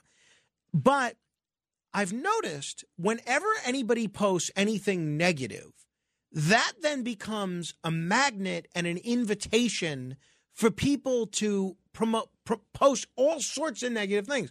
So the guy that won the $1,000 minute last week, he posted about how I won the $1,000 minute contest last Monday, have yet to hear from the promotions department about when I'll receive my $1,000. I've already emailed my winner's declaration document, signed, filled out, dated, scanned, but have yet to receive my release form and W-9 form from the station management. Now, all I'm thinking is, one, does he really think this is the best way to, and calling Curtis, which he did over the weekend, which I can assure you, that little bit that Curtis did on the radio, that did not go over well with our boss. I can promise you that. And I don't think Curtis's explanation of this being theater of the mind was helpful at all to Curtis's cause on that. I could tell you, John Katzmanidis was not at all happy with Curtis this weekend about that. But basically, John emails me in response to this guy, going on his rant with Curtis. He says, if this guy won, of course we're going to get him paid. What's the problem? And I just don't understand where people's heads are at that they think this is the best way to handle this. Now, so this guy posts this comment, and then somebody else writes, a fellow, if this is his real name, I don't even know if his name, Benedetto, writes this. That contest is as phony as Frank Moron. He is a minister to reap the benefits of tax evasion. Universal Life Church was a big scam in the 70s and 80s. I don't listen anymore. He's always trying to promote anything he can make a personal profit on.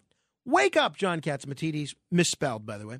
Mr. Moron, that's me, will cost you. Now, a couple of things. One, I don't make a personal profit on anything. I don't get any tax benefits from being a Universal Life Church minister. The only thing I can do is marry people. But every product that we advertise, anything else that I've ever promoted, this is the God's honest truth. I've never made a nickel from any of that. None. I wish I did at times. But believe me, I have not. But the thing that I am just amazed by is this guy took the other fella complaining about the contest as an invitation to just have a random Frank Moron rant. Now, that's fine. So it reminded me, back when I was starting out in politics, there was a website that covered local politics. And they didn't like me on this forum. And so people would comment on me negatively. And then all sorts of other people would comment about, oh, Frank does this. So I had friends that would also do this. And I had one friend, Craig, my friend Craig Simonetti. He did this brilliantly. Whatever I'd be proposing, let's say I did a press conference or something, or I endorsed this candidate, or I came out with this proposal, whatever. Craig would pretend like he was agreeing with the Frank critics, and then he would basically start all of his comments saying, yeah, I hate that Frank Morano, but he's right on this one, and explain why I'm right. So he would develop this very clever ruse where he would let the Frank critics know that he's one of them, but then he would agree with whatever I was saying. So maybe this Facebook algorithm just rewards negativity. And maybe that's what people need to do. If you have something, first of all, I wish there would be more people saying nice things, not about me. I'm just happy that you're listening, but about each other, you know. And you want a textbook course in how to engage with someone civilly. Look at the conversation that Ellen had with, believe it was Joel or Jeff on the Dave Chappelle situation. They're respectful of one another. They both have lots of facts. They both clearly have strong opinions, but they're interested in engaging with the other person's opinion. No one's calling anybody a name. And yet you compare that to some of these other discussions. You deviate one iota from the neocon position on Ukraine, and they're quick to call you a Russian agent. So, yeah, it was Jeff Schilling that he was in that discussion with Ellen. That was a nice, respectful conversation. So I'd love more of that. But in the absence of that, maybe the thing to do is the next negative thing that anybody says about me, and we won't have to. Oh, look, one person said that I'm insulting everyone's intelligence by talking to Charlie from Chester about George Washington, right? What about commenting on that? Say, yeah, that Frank is horrible, but a great aspect of the show is blank. This way, that you can use that Craig Simonetti methodology to say something kind of nice, right? Give it a try. Maybe that's a way to fool the algorithm. Because sure enough, Obi was trying to say something nice. He was away in Puerto Rico and Florida, and he was trying to say, hey, what did I miss? Anything good? Now, that's a nice open-ended question. People could say this, so you could say they missed that. And there were very few comments. This one guy complaining about the $1,000 minute, which he just won last week, there's 45 comments. So whatever. I'm convinced that if I was not on the radio, I don't think I would not be on any form of social media. I do like Twitter because I view Twitter almost as the newspaper because I follow all the news sources that I want to read, everything that I want to know, follow all the newsmakers that I'm interested in, and I kind of curate my own version of a newspaper. But aside from that, I think there's something about social media, and we've covered this before. It just makes people into jerks. Not every person, because for every Barb Pace, there's an Ellen Metzger, but far too many of them. I just don't understand. These are probably very nice people in real life, but when you put a Facebook page in front of them, they become jerks. I just don't get it. But honestly, making moderation decisions, because you have no idea how often these people try to report one another for conduct that they say violates this rule or that rule. I have a whole new appreciation. This is me managing 3,100 people. Can you imagine managing 100 million people, which is what Elon Musk has to do? I have a whole new appreciation for the moderation teams at all these social media sites. Because what do you allow? What do you not allow? It's very, very difficult to know because you don't want to make it so that people can post anything, because if they start picking on one another and saying things that are irrelevant, then all of a sudden people leave. They don't want, like Noemi, right? She got tired every time she gave her opinion, jumping down, having people criticize her. My wife left. Juliette Huddy, I think, was a member of this group for one day. One day. That's what happens. This negativity drives the good people away. So you want to allow criticism, but you don't want to necessarily have it just be this hate-filled graffiti board. So if you want to participate and be part of the solution, not the problem, go ahead and join. Morano Radio fans and haters. But again, you're welcome to say whatever you want about me. Because you know what all these people have in common? They're all listening. And the ratings are a reflection of that. All right. Without further ado, there are certain people that have engaged in commendable behavior, and quite a few. This was a good week going into the holidays in which we have a lot of folks worthy of some praise, including... The Other Side of Midnight presents Commendations. Let me begin with my friend Beth DeFalco. She is now the Deputy Commissioner for Public Affairs at the New York City Department of Environmental Protection. She was formerly the managing director at Tusk Strategies. She's terrific. I've interviewed her many times over the years on radio and on television. She's very photogenic, so I've put her on television more, and she doesn't love these overnight hours, so she hasn't come on this show that often. But she's really wonderful. She's one of the most intelligent people. I was following Beth DeFalco from her time as a New York Post reporter, and then she became sort of a Democratic political strategist, and now she's going to be the deputy commissioner for the DEP. And I think it's a great choice and a big win for the DEP and the people of the city of New York. But I'm very happy for Beth DeFalco, and I do commend her. I must also give a commendation to Buck Showalter. That's right, National League Manager of the Year.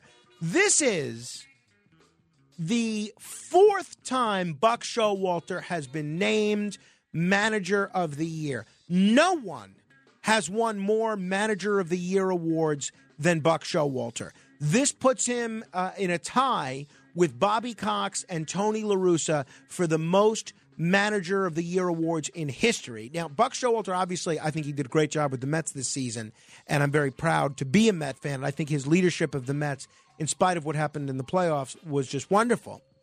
But Showalter is the only manager to win the award with 4 different franchises. That is incredible. He won it with the Yankees, won it with the Rangers, won it with the Orioles, and now he's won it with the Mets. And he and Yogi Berra are the only managers to guide both the Mets and the Yankees to the playoffs. So I think this is great. And I think this is great. I want to give a commendation to Yusef Shah. Yusef Shah is 11 years old. 11 years old. He's smarter than you are. Guarantee it. He might not be smarter than Mike, who won that $1,000 minute. He's smarter than everybody else listening. He's a schoolboy in the UK. And sure enough, he has scored the highest possible score on the Mensa test, beating Albert Einstein and Stephen Hawking. So when he got the good news, he celebrated with a family meal at Nando's. He registered a 162 IQ, or on the 162 on the Mensa test. That is the maximum score for someone under the age of 18 and in the top percent of all people. Hawking had a score of 160. And this young man, very bright boy, he said his friends at school are always telling him he's very smart, and he wanted to test that by taking this IQ test. And to celebrate the achievement, he went out for a nice meal with his parents and his 2 younger brothers. He's hoping to study math at Cambridge or Oxford, and said he loves doing anything that stimulates his brain. What does he do when he's not studying? The math whiz enjoys Sudoku and Rubik's Cubes. And he is a whiz at both. So he's the first person to take the Mensa test in his family, and he did great. Hit it out of the park. That's wonderful. Congratulations to Yusef Shah. We only have one name for this person, but I want to commend a Domino's pizza worker in Australia, Queensland, Australia. Big shout out to Juliana, who listens in Australia every day. A Domino's pizza worker who displayed an act of kindness after a birthday girl's friends didn't show up for her party.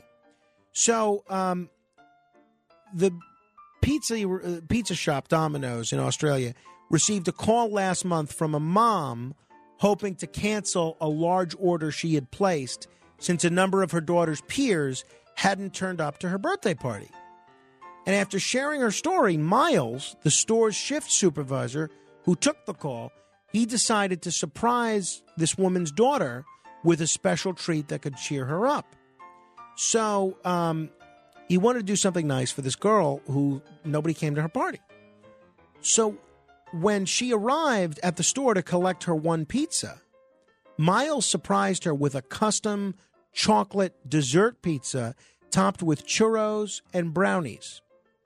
And he said that the gesture, he shared it on social media, was only something small, but was pleased to know that his team was able to turn her day around and make her feel special. And Domino's Australia did thank Miles And they said, thank you, Miles, for going the extra mile to help turn this customer's day around. That's really nice. I don't understand why people would confirm that they were coming to a party and then not come. So I feel bad for that girl, but I'm glad that this guy, Miles, came through for her. I want to commend Brian Siliakos. This is an incredible guy. This is a guy that I wish I was more like, especially as a young man. Turning 30 can be daunting, but this guy is doing it right. After his 29th birthday, Mr. Siliakos tried to take an uplifting approach, and he wanted to do 30 complete acts of kindness. He wanted to complete 30 acts of kindness by the time he turned 30. They called it the 30 Acts by 30 Challenge, where he hopes to support essential workers across a wide range of fields. So what he did, this fellow lives in California, he surprised 118 animal shelter workers with self-care packages in order to complete this.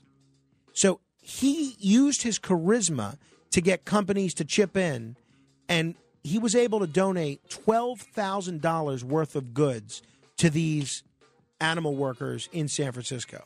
This is incredible. I mean, this is great. Just for like a random act of kindness for these people he doesn't know. I love this guy. Brian Siliakos, I do commend you. And I also must commend Essie Collier. Essie Collier is a 9-year-old elementary school student in Wisconsin. Racine, Wisconsin, like the team in a league of their own. Not the one that Gina Davis plays for, but the one her sister was traded to. A 9-year-old elementary school student probably saved the life of her classmate by performing the Heimlich maneuver on her as she choked on food. Essie Collier is a 4th grader.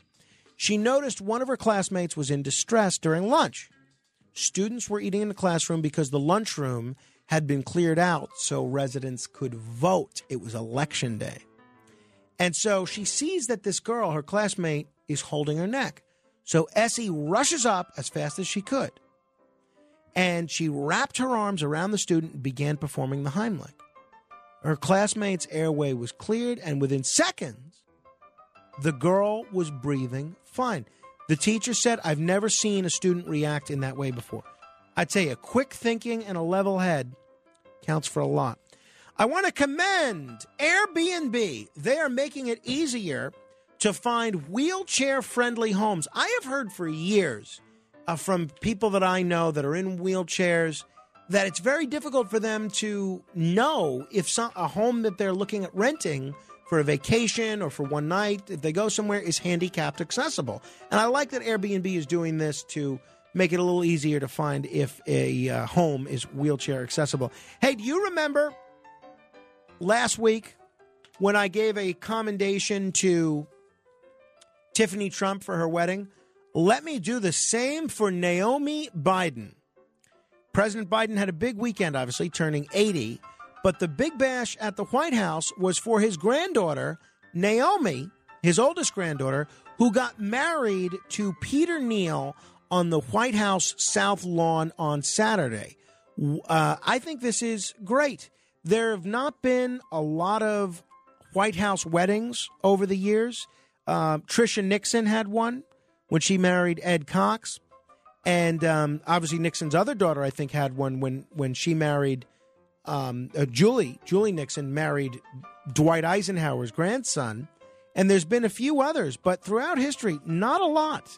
Not a lot. I think this is great. So Naomi Biden, I don't know much about her, but 28 years old. She seems like a delightful young woman, a beautiful woman. And I'm wishing her and her husband a lot of health and happiness.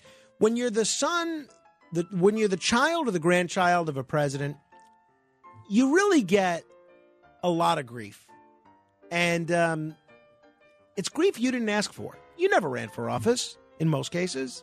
But yet people are so prepared to dislike you because of your last name. And I feel bad whether it's Trump or whether it's Biden, whose family has to go through all this. So I say congratulations to you, Naomi Biden. and wishing you a sincere commendation. I want to give a commendation as well to King Charles. That's right. Still feels weird calling him King Charles, doesn't it? King Charles is banning foie gras at royal residences. And he is understood to have been a longstanding opponent of the food, which is made from the liver of a duck or a goose in a very cruel manner. I mean, you want to talk about animals that are horribly mistreated. Take a look at how they make foie gras.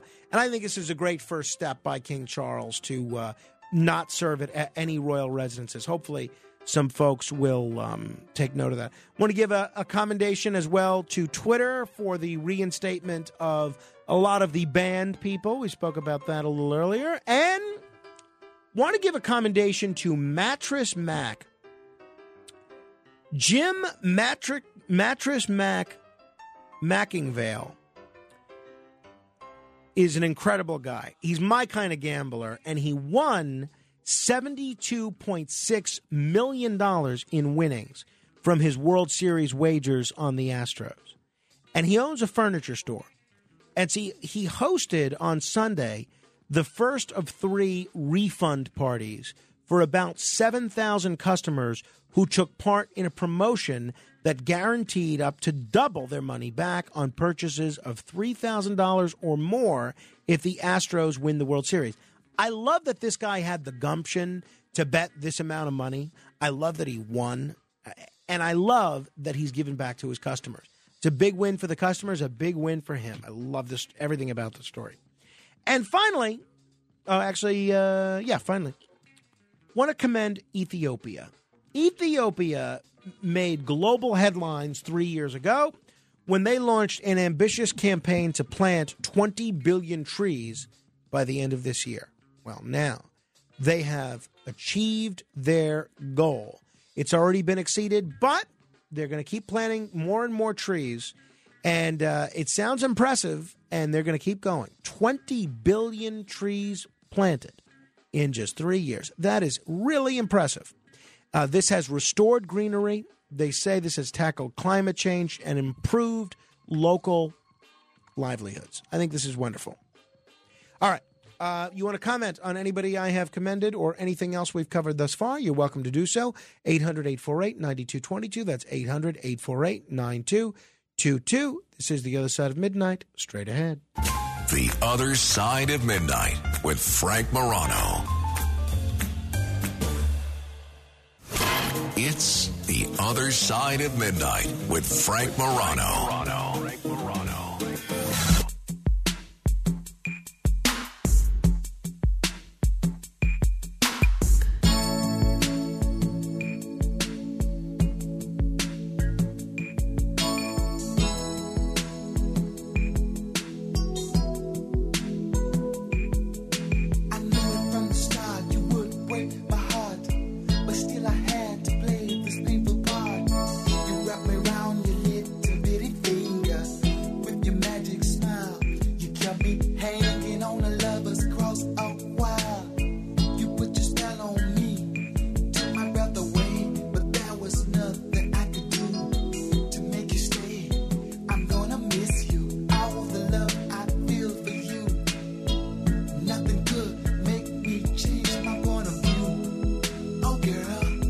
This is, of course, one of the great musical artists of this or any other era, Milli Vanilli. Girl, I'm Gonna Miss You.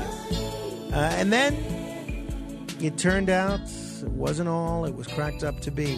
5 days ago in 1990, Milli Vanilli, it came to light that they had not sung a note of their music. So they were lip syncers. They did not really sing. And it was on November 15th that we learned that in 1990. Some people say that's really the day the music died. Some people say it's when a group as iconic, as integral to as many people's thoughts and dreams as Milli Vanilli is, a group that was thought could create music that really spoke to people, that really connected with them on a visceral level. If they're a fraud, then what's real? Destroyed a lot of people's hopes. a lot of people's dreams. Milli Vanilli. 800-848-9222. That is 1-800-848-9222. Hey, one of the things that I would like to play, I don't know if we're going to get to it today because I'm going to get to some calls. We may get to it next hour, we may not. But I think you know, if you listen to me, that I am no great fan of either Hillary Clinton or Condoleezza Rice. I have nothing against them as people. I think they're both very accomplished women, and the people that know them on a personal level usually have pretty nice things to say. But their politics are not my politics, and they're especially foreign policy. Basically, they both support your typical neocon foreign policy.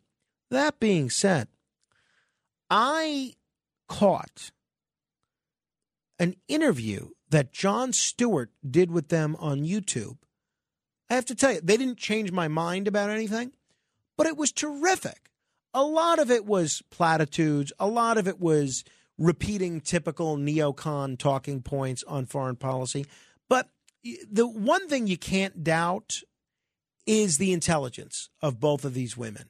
So I'm going to link to, if you want to watch it, facebook.com/Morano fan. If we don't talk about it today, I will talk about it tomorrow because I want to respond critically to some of the things that they said because I disagree with much of it. But I thought they both raised a couple of interesting points. And I think it was so great in the current climate to have these two women, former secretaries of state, interacting with one another and talking with one another. I am so over this partisanship and Republicans getting in their echo chamber, Democrats getting in their echo chamber, and nobody ever speaks. You know, some people were critical of Sid Rosenberg, who's the morning show host on WABC, for talking with Eric Adams on Friday and going out to dinner with him. I think that's great. And, you know, I was talking with Curtis Lewa. I don't know what Curtis has been saying about that on the radio, but I was talking with Curtis Lewa, who ran against Eric Adams. He acknowledged it's great for the station to have someone who speaks mainly to a conservative audience, Sid, speaking with someone who's one of the most prominent Democratic elected officials in the whole country, Eric Adams. And I think that's great. I think we need more of that. And I think this Hillary Clinton, Condoleezza Rice discussion is phenomenal. I thought it was really well done, and I'd love to see more discussions like this. And see, sometimes it takes a comedian like Jon Stewart to bring people together like that who are polar opposites. Well, they're not really polar opposites in terms of ideology, but they're total polar opposites in terms of their political maturation and upbringing. But I'd love to see the same thing done with a Democrat and Republican Secretary of Defense, for instance, or director of the CIA, or, you know, a bunch of other people. 800-848-9222. Let me say hello to Dave in Dumont. Hello, Dave. Hey, Frank. How's it going? It's going How was well. your week? Good. How was your weekend? Busy. Yeah. Well, did you get some good time, downtime with Carmine? Yeah, with Carmine and I had a blast. Although, you know, for some reason, and he's been sleeping really well, but for some reason on Saturday night, he woke up screaming at 2:40 in the morning, and he could not be satiated. And I felt so bad because I brought him a bottle. He didn't want his bottle. He just wanted to be up. And I can't tell you how frustrating it is when you're – I mean, this is nothing. This is just him talking. But it's so frustrating when he's screaming and like his whole body is vibrating and he's got real tears coming out. And he doesn't want his bottle. He didn't need to be changed. I think he was probably just teething, but he hasn't done that in so long. And I just wish I could, know what's wrong, number one, and two, bring him some comfort so that he goes back to bed. Eventually, he did go back to bed, but he certainly cost me some sleep. I'll tell you that. But we had a good weekend, though. That's for sure. Oh, that's good. Yeah. Can I talk about pro wrestling? Be my guest, Dave. One of my favorite subjects. Okay. You were talking about Bill Goldberg.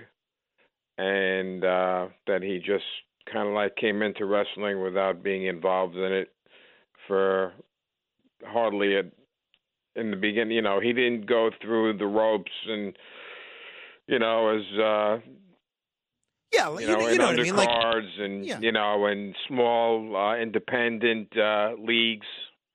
like a lot of other guys do. And a lot of these guys, there's one thing I'd like to say about these pro wrestlers. A lot of them are very highly educated. Oh no, I know George the Animal Steel, who looked like a buffoon on television. He was a very intelligent guy, and I think was a teacher actually. Yeah, the gentleman, he's the Spanish guy. I forgot his name from the '80s. Tito Santana. Tito Santana. Yeah, he's a Spanish teacher in Morristown, New Jersey. After he retired. Oh, really? I'm not surprised to hear that. He always struck me as a very intelligent guy. Yeah, and of course he was, I think, Mexican. Yes, well, I think you're probably right about that. Yeah, but anyway, what I also wanted to make a point on was that Jr. Jim Ross, who was the former announcer with the WWE, when Goldberg came over to the WWE after Vince bought out WCW, and Goldberg was wrestling. And Jim Ross was announcing, and he would come out and just right off say, Goldberg is a Steve Austin wannabe. Well, yeah, I mean, I think a lot of people felt that way. I mean, if you look at the similarities in the outfits they wear, if you look at the similarity in how they look, they both were bald and had kind of the goatee. Steve Austin obviously has so much more wrestling ability than Goldberg did. But even Steve Austin, when he would go on Howard Stern and other shows, he would refer to Goldberg as a WCW version of him. So maybe there's some truth to it. I mean, you saw that a lot in wrestling. I mean, WCW tried a knockoff of the Ultimate Warrior with Renegade. You saw a lot. You see a lot of that going back and forth. So I think a lot of people felt that way.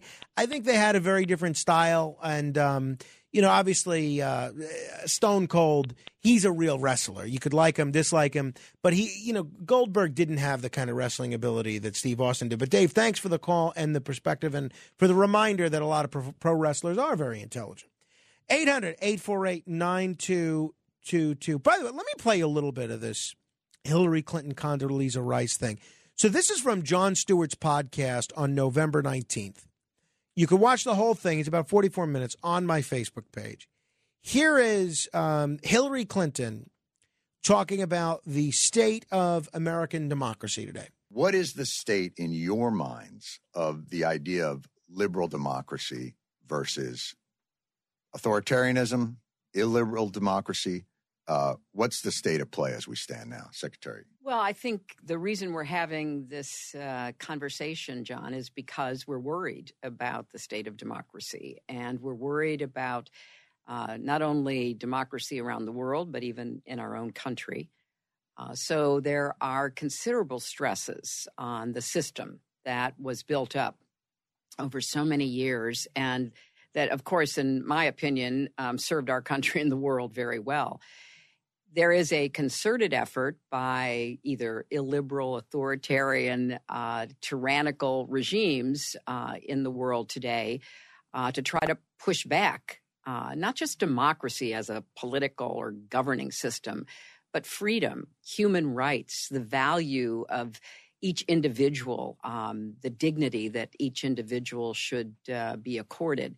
And we see that, obviously, with Russia's invasion of Ukraine, Iran's efforts to suppress the legitimate concerns and desires of their young people, what went on in Afghanistan, the consolidation of power in China. So I think it's a very real concern that I'm glad you're addressing.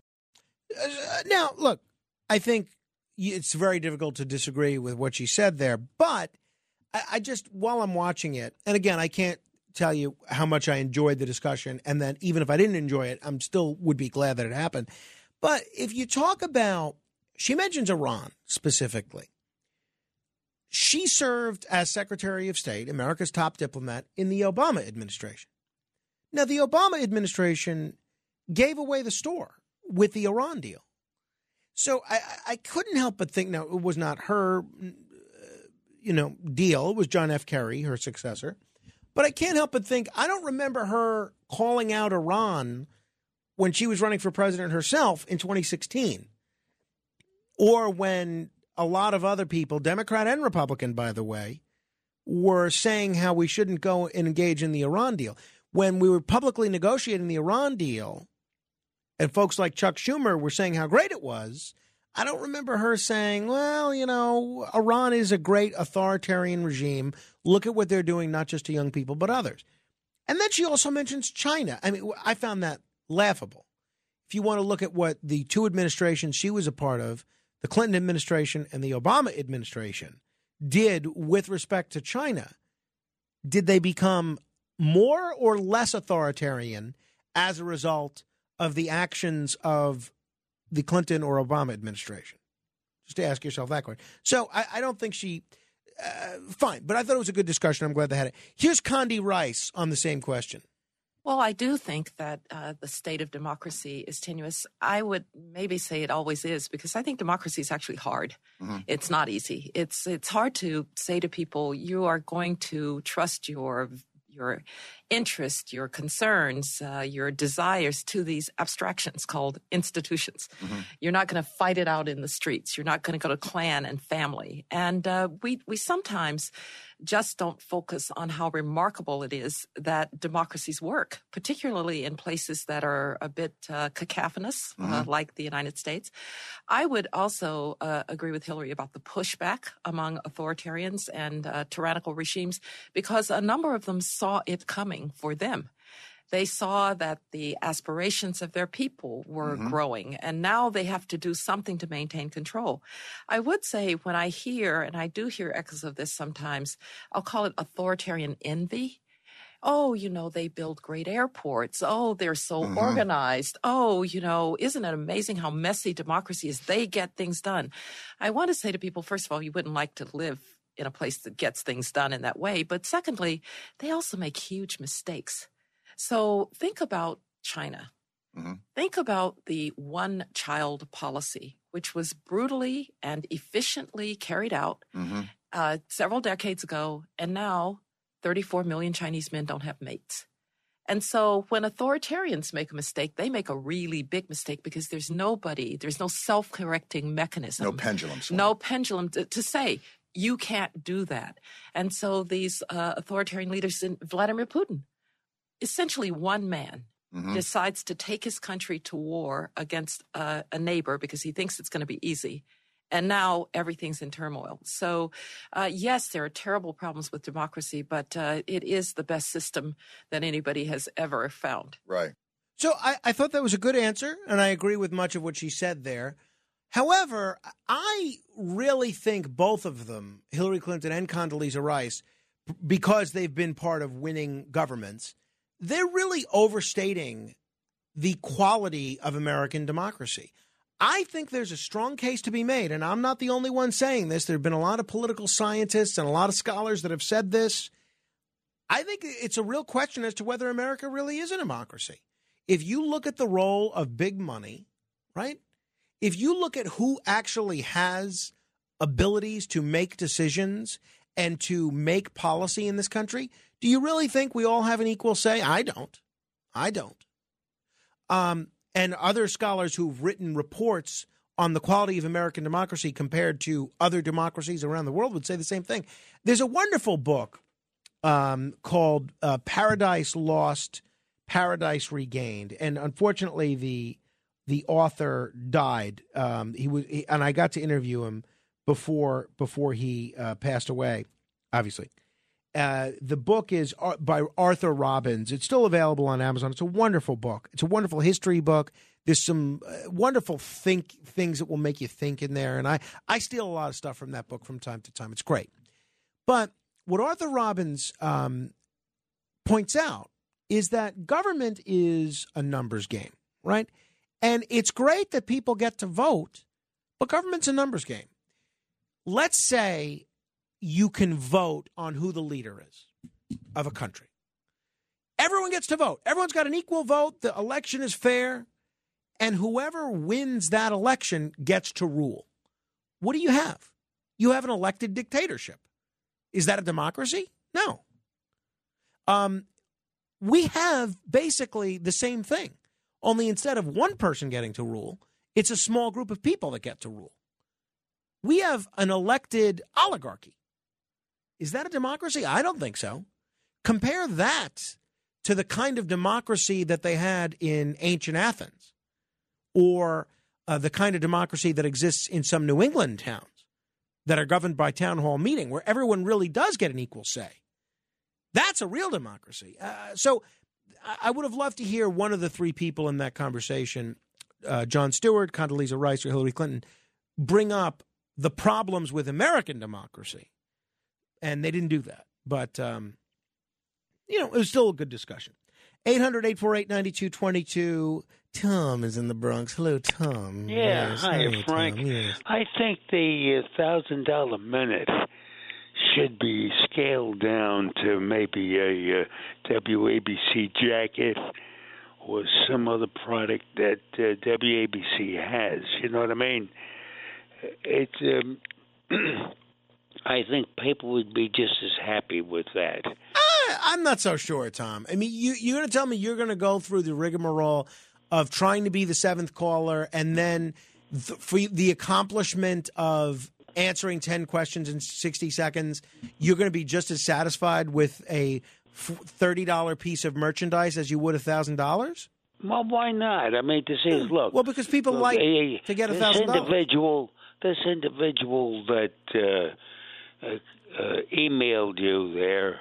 No, he didn't even email me. He posted it in the Facebook group. Had he emailed me, I could have just forwarded it to the proper, powers that be. And by the way, that's an important point, Tom. Thank you. Is if you want to get something done at the station, like for instance, people were complaining about Kenneth reading a lot of the wrong sports scores, which he does from time to time. You know what happens? If you email me, I can then email Kenneth, and he'll stop reading the wrong sports scores. But if you then choose to take your complaints to the public sphere and go to Curtis or go to Facebook or whatever, then I may not even see this. But if you email me directly, and I'm pretty accessible via email, frank.morano@wabcradio.com, I will forward your email to the appropriate party. 800-848-9222. John is in Freehold, New Jersey. Hello, John. Hey, Frank. Before, I wanted to touch on the Hillary Clinton thing, but before that, I got to tell you the craziest thing that just happened to me. Oh, boy, I love it. Yeah, go ahead, lay it on me. I had to go check on my car that's being worked on in Newark, New Jersey. And I'm listening to you. I pulled over. I happened to, fall asleep for a few minutes because I'm really tired. I woke up. There's somebody in the back seat of my car. You kidding? Did they think you were an Uber? No. I turn around, and it's this lady. And I go, what are you doing in my car? And she goes, you fell asleep, and the cops came, and I told them that you're my friend, and you passed out. I go, no, the cops didn't come. They would have woke me up. And she goes, oh, well, my friend told me to come. I'm like, get out of my car. Well, but who was she? Give me a ride up the street. I don't know, like some homeless lady. Oh, my. That's wild. Can you give me a ride? She goes, can you give me a ride up the street? I go, get out of my car. I couldn't believe, I woke up to, it's so dangerous. John, first of all, that's crazy. I'm glad you pulled over to get some sleep, but why didn't you lock your doors? I know. I don't know. I guess because I put the car in park, they unlocked. I didn't realize. Yeah, you got to be careful, especially in Newark. Newark is not exactly the safest city in America. I know. I just couldn't believe. I woke up. Somebody's in the back seat. I almost had a heart attack. But anyway, so by the way, though, you kept the show on while you were sleeping and while she was in your car, right? She was exposed to this show. Yes, and I don't know how long she was in there because it was a good 45 minutes that I felt. All right. Well, we want to thank you for that because she's probably hooked now. So I just want to say, I thought a long time ago. If I were to run for president, what would I say or do? And I thought that it would be actually equal as the real democracy. What if everything was put to a vote online, on YouTube?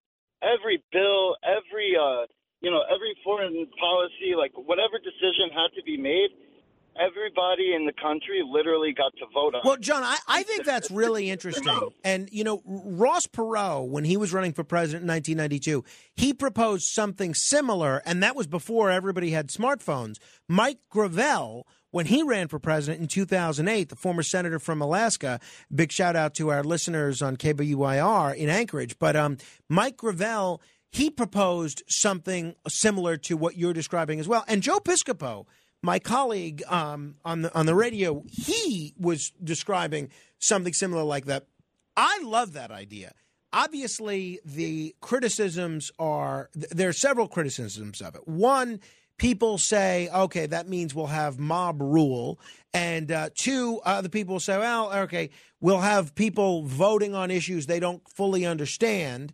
Three – we are the mob, though. I mean, John, mob. Again, I love the idea. So I'm trying to give you the counterweight, and people say, well, no, we shouldn't have a direct democracy, which is basically what you're describing. We should have a representative republic, which is what the founders suggested. I love that suggestion.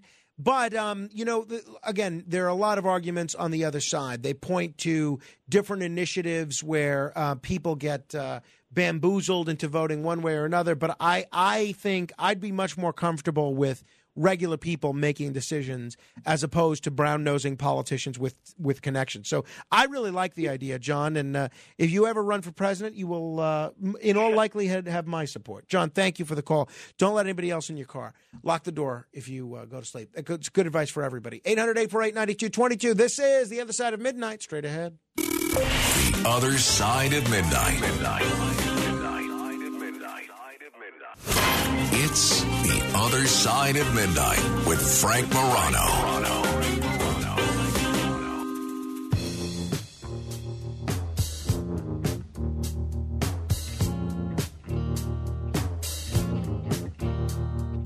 Feeling better now that we're through. Feeling better 'cause I'm over you. I learned my lesson and left a scar. Now I see how you really are. You're no good, you're no good, you're no good. Baby, you're no good.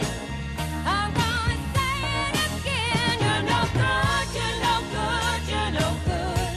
Baby, you're no good.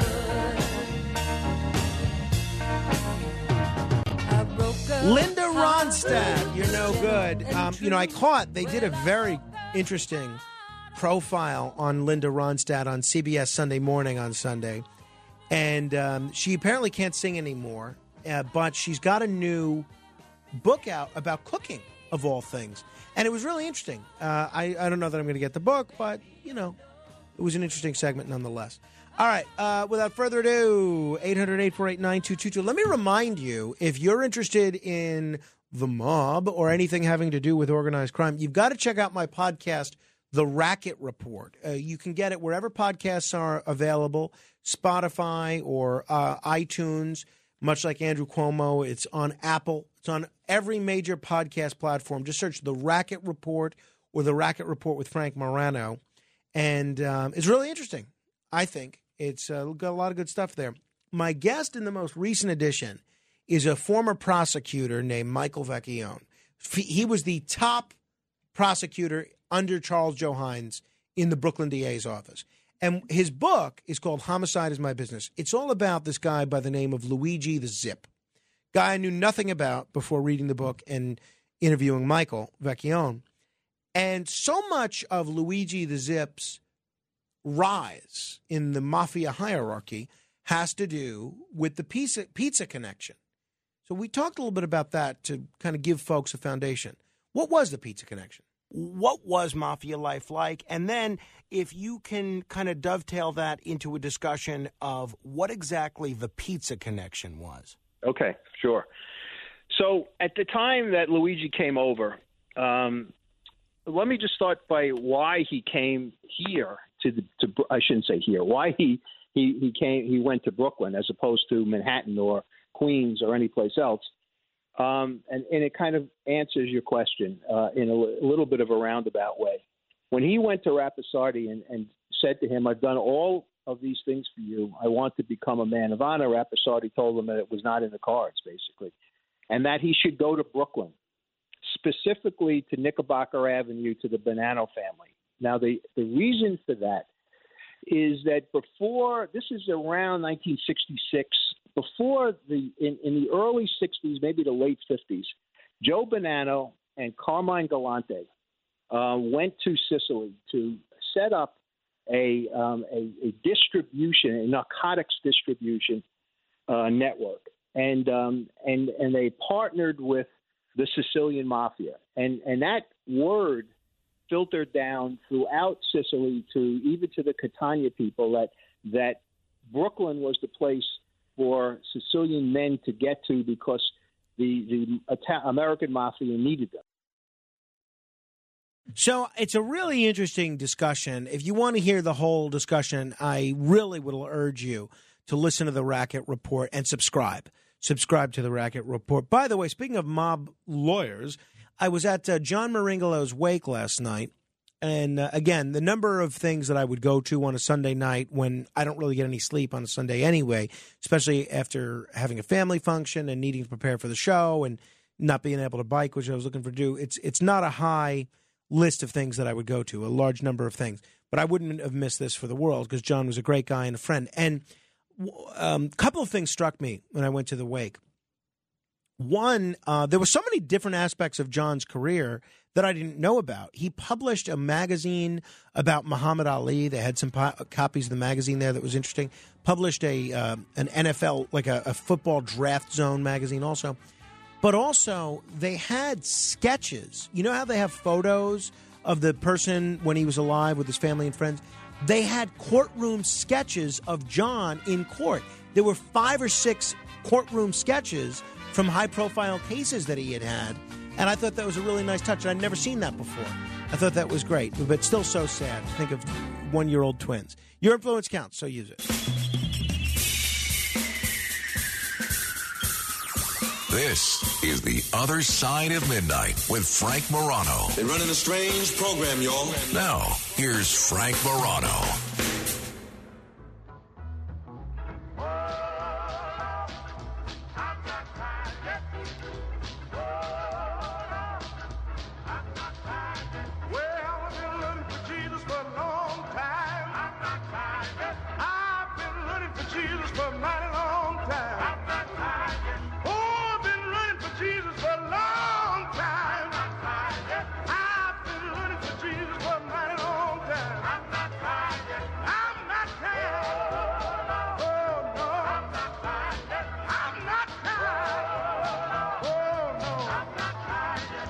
Good morrow, everybody. This is The Other Side of Midnight. I'm Frank Morano. Boy, oh boy, you do not want to mess with those Taylor Swift fans.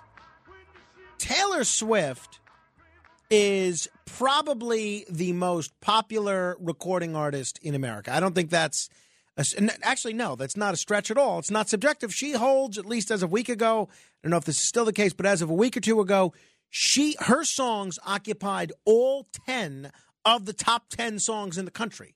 No, to my knowledge, no singer has ever done that. Now, my wife claims that our son Carmine is a very big Taylor Swift fan because, especially when he was younger, she would play Taylor Swift music for him and he would calm down. But I don't think that's accurate. I think he would have calmed down for any sort of upbeat music. And a lot of the Taylor Swift songs that she would play were upbeat. And I've tried to show her, and this is one of these things that there's no convincing her of. She has become convinced that he's a Taylor Swift fan. And I believe that any kind of upbeat, I'll play Louis Prima for him, and he is just as happy. But you can't tell her that. So now, because she plays Taylor Swift for him all the time, he is fond of a lot of these Taylor Swift songs. So it's become sort of a Rachel fulfilling prophecy, sort of. But whatever, that's a discussion for another day. The point is, my wife believes that our son is a big Taylor Swift fan. And I have nothing against Taylor Swift. We play her music on the show from time to time. She's a great artist, great singer. And seems like a really nice person, too. So have you followed this fiasco in the sale of these Taylor Swift tickets? So she is the most popular artist in America, and she has not done live shows for 4 years. So when she announced a tour, Ticketmaster was the ticketing agent. What do you think's going to happen? Obviously, millions of people are going to want to go.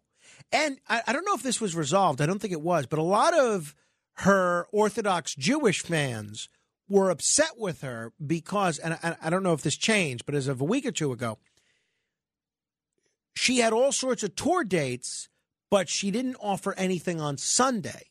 She was offering Saturday and Friday, and if you're an observant Jew, you can't go out on Saturday. So a lot of people were upset that there were no concert offerings on Sunday. I don't know if that got resolved, but that's not necessarily relevant here. So Ticketmaster was the ticketing agent due to underinvestment in their platform. The corporation, and I think they're owned by a company called Live Nation, the corporation's site and app crashed. They were completely unable to handle the demand for tickets. And my sister actually got tickets. She's going with her friend in L.A., my sister Claudia and her friend Rachel, no relation to my wife Rachel. They're going to her show in L.A., but they got pre-sale tickets somehow. I don't know exactly what happened. But scalpers managed to get plenty of tickets and put them on sale for much more than the original list price. Taylor Swift herself commented on this. She said, "It's truly amazing that 2.4 million people got tickets." This is, she posted this on Instagram. "It's truly amazing that 2.4 million people got tickets, but it really pisses me off that a lot of them feel like they went through several bear attacks to get them. They must be residents of the state of New Jersey." Ba-dum-bum. So, obviously, people are pretty frustrated about this. Lucy Smith is a TikToker, and here is some audio from the TikTok community. Our TikTok to radio liaison, Alex Barnard, found this. I don't go on TikTok because I don't want the Chinese having all my data. So we have Alex Barnard give all his data to the Chinese so he can research all this. Lucy Smith said this of the Taylor Swift Ticketmaster scandal. I know that this is not typically what I share. However, I need for Ticketmaster and Taylor Swift to both know, just so in the future, if I don't get a ticket, they can resolve this issue. Anyways, yesterday I got my verified fan email about fell out of my chair at work and set my plan of attack. Anyways, I got verified. Hang on. About an hour later, I got my text saying that I was selected for the Atlanta April 30th show, which is a Sunday. Keep in mind, this was one of the added shows that I didn't get to select when ticket registration first started. I registered for the Friday and Saturday Atlanta shows and then the Nashville show. However, I'm so cool with getting this show. This was what I was hoping, is that if I didn't get the first two, I would then get the Sunday Atlanta show. So I was super pumped, and I blocked off my code, but you can see I got the link, I got the time, I got the date, and I got my code that I blocked off. Then the night before, I set my plan of attack, and I made sure that my email, my phone number was linked to the right account. That means that I was going to register on the account that I got the text and the email from, making sure that everything was kosher. And then I uploaded my credit card, did everything that I needed to do in order for me to succeed this morning. So then I log on with the link that I was given, and you can see sale will begin at 10 a.m. I'm in the lobby for the Sunday, April 30th show. So, and you can see up in the very top corner, the little L that's circled, that shows that I'm in my proper account. So then tell me why, as I'm signing into my account, do I get this "I'm not a verified fan" email? What? Oh, I'm hella verified. So I'm really not sure what happened. I did not get tickets, and it was because of I don't know what.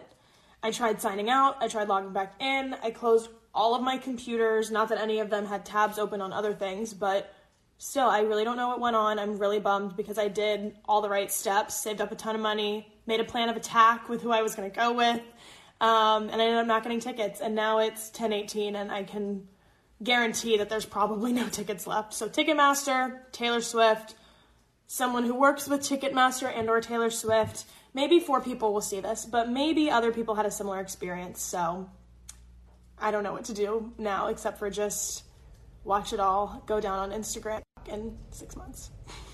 Yeah, so I'm struck by a few things. One, I can't imagine wanting to go to any concert And I'm just amazed that so many people do.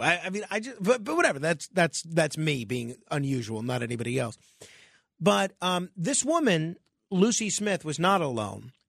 This fiasco has millions of fans furious because they were not able to see their favorite singer, and yet a whole bunch of ticket scalpers were able to get access to these tickets. Okay, so what's going on here? So one woman, Robin Bellner, posted this photo on Twitter with the screenshot. She said, "Hey, Ticketmaster, look, it's the seats I had in my cart that glitched out, now being sold for over 3 times the original price, and I don't have tickets at all. Funny that every single ticket I clicked is now on there." So do you see why the fans are so annoyed? They weren't able to get tickets. Ticketmaster couldn't handle the demands from the fans, and the scalpers got them, and now they're trying to rip off the public. Well, I guess rip off, or is it the free market? It's in the eye of the beholder. So why was Ticketmaster's system so poorly structured? And to answer that, it helps to look at the firm's stock price. In the face of such a high-profile embarrassment, a firm without market power would suffer in the marketplace. Investors would assume that customers would switch to a competitor's service, much as, say, Ford's stock would drop if it has to do a recall of a line of cars. But Live Nation, the company that owns Ticketmaster, stock didn't move at all. No investors were afraid that artists or venues would use a competitor's software system. Why? Why? Because they can't. There are no meaningful competitors. This is another example of a monopoly. This is a monopoly. There are no meaningful rivalries. The problem, as this generation of fans, like that woman I just played for you, Lucy Smith, is learning, isn't just that Ticketmaster is a bad system, which they are. The problem is that Ticketmaster is the only system. It's a monopoly. And so the Swifties, as they call her fans, are demanding answers. These are the kind of bitter cries that tend to usually just go out into the void. Just one more piece of evidence that we have too many greedy people at the top and a government that simply can't act. But this time, something is different. 2 days ago, David McCabe reported that the Department of Justice Antitrust Division, because of this whole Ticketmaster situation with Taylor Swift, has been investigating Live Nation, the parent company of Ticketmaster, for antitrust violations. And that revelation caused the stock to drop. The Ticketmaster monopoly story goes back to the 90s. It started with a merger. In 1991, Ticketmaster acquired its main rival in computerized ticketing, Ticketron, which put 90% of the ticketing business in the hands of one firm. This was a milestone. And Ticketmaster brags about this merger, which Matt Stoller, who writes a terrific newsletter, he's been a guest on this show. He writes all about monopolies. He wrote a column that talks about this. Ticketmaster, he says this merger was unlawful. Ticketmaster brags about this merger on their website. 3 years later, after the merger, the fees for ticketing had gotten out of hand. So Pearl Jam, which was then the biggest band in the world, got mad. They were angry at the high prices and the hidden fees the firm charged their fans, and they wanted a straightforward ticket price. So $1.80 service fees clearly spelled out on $18 tickets, which was lower than what Ticketmaster sought. But Ticketmaster refused. So the band, Pearl Jam, boycotted what was then the new Ticketmaster monopoly. They ran a pressure campaign. They testified to Congress. They embarked on a lobbying campaign. They pointed out the firm acquiring and buying up all their rivals. Ticketmaster struck back. What did they do? They bribed music venues to only accept Ticketmaster as a booking system, which meant Pearl Jam couldn't play at most normal locations. Think about that. A band as big as Pearl Jam couldn't stand up to the Ticketmaster monopoly. Pearl Jam's tour, because of this, in 1995, was a catastrophe. They had to play in places like sporting fields, which couldn't hold concerts. So most of their shows were canceled. the cost to Pearl Jam was in the millions, and it devastated them. This was a remarkable potential moment for antitrust enforcement. Where was the Clinton Justice Department? Nowhere. The biggest music act in the world brought to its knees by a ticketing monopoly. Enforcers did nothing. Under Clinton, under Bush, under Obama, under Trump, Ticketmaster grew, bought up more and more rivals and potential rivals, becoming more and more powerful. Then enter the other major powerhouse of the industry, Live Nation, a firm that rolled up live events until it ultimately became the world's largest concert promotion company. Live Nation was sick of paying Ticketmaster's fees, and the two firms had been battling it out at the bargaining table. Finally, Live Nation simply built its own ticketing software and threatened to compete directly with Ticketmaster. Competition would have hit profits for both firms. So instead, they work out a deal to merge. So this combined super entity could have all the fees and more to itself. And now this deal between Ticketmaster and Live Nation, which was so outrageously arrogant that the combined firm was chaired, the chairman in a New York Times profile confessed himself to being a serial liar and talked about how he put pictures of himself giving the middle finger on his own stationery. Okay? This is all public record. Initially, some people thought President Obama, who had talked a good game on antitrust, would block the merger. But he didn't. They approved it. And here we are. Here we are. And today, the choice by the Obama administration looks inexplicable. And here we are. Now, because of the attention that was paid to the Ticketmaster scandal because of the Swifties, they may finally do something about it. This is embarrassing for the antitrust division that they facilitated this merger with Live Nation, because the premise of their merger was that bigness begats efficiency. And yet, this new big super-duper firm couldn't handle an easily predicted demand spike that it induced by sending out marketing codes to Taylor Swift's fans. Politicians are speaking out.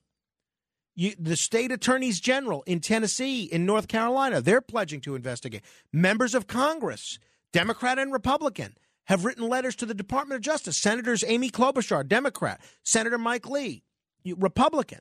They're prepared to hold hearings.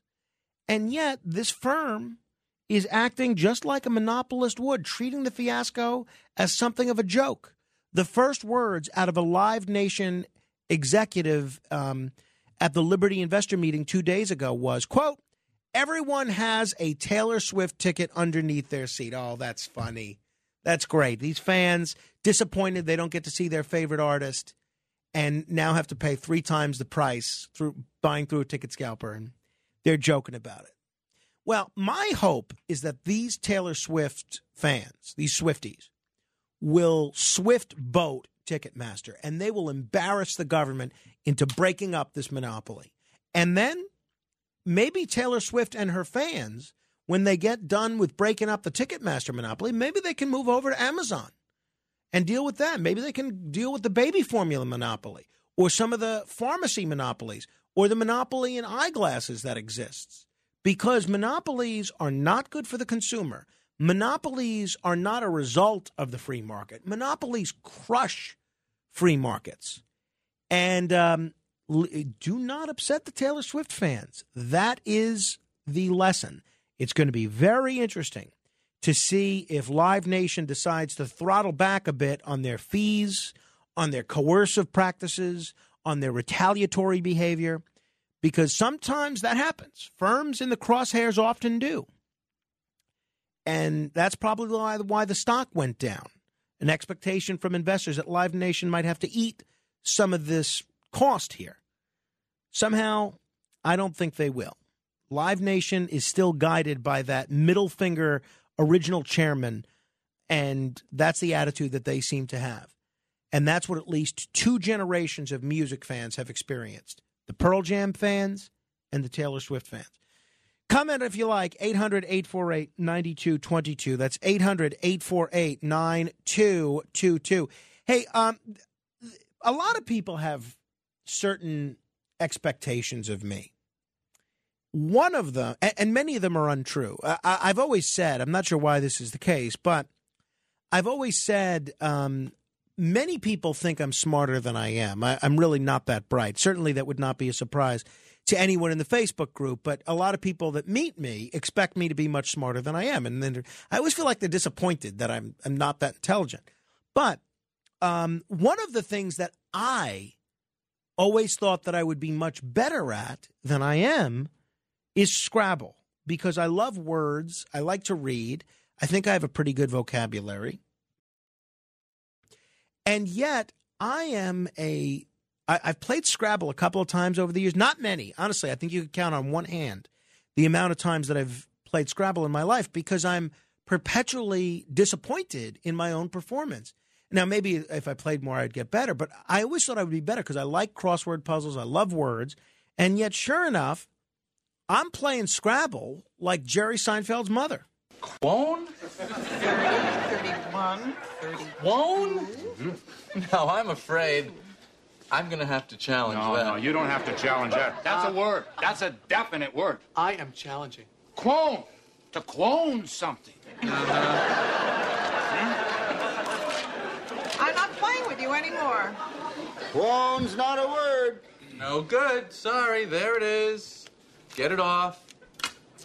Why did you make me put that down? No, we need a medical dictionary. If a patient gets difficult, you clone them.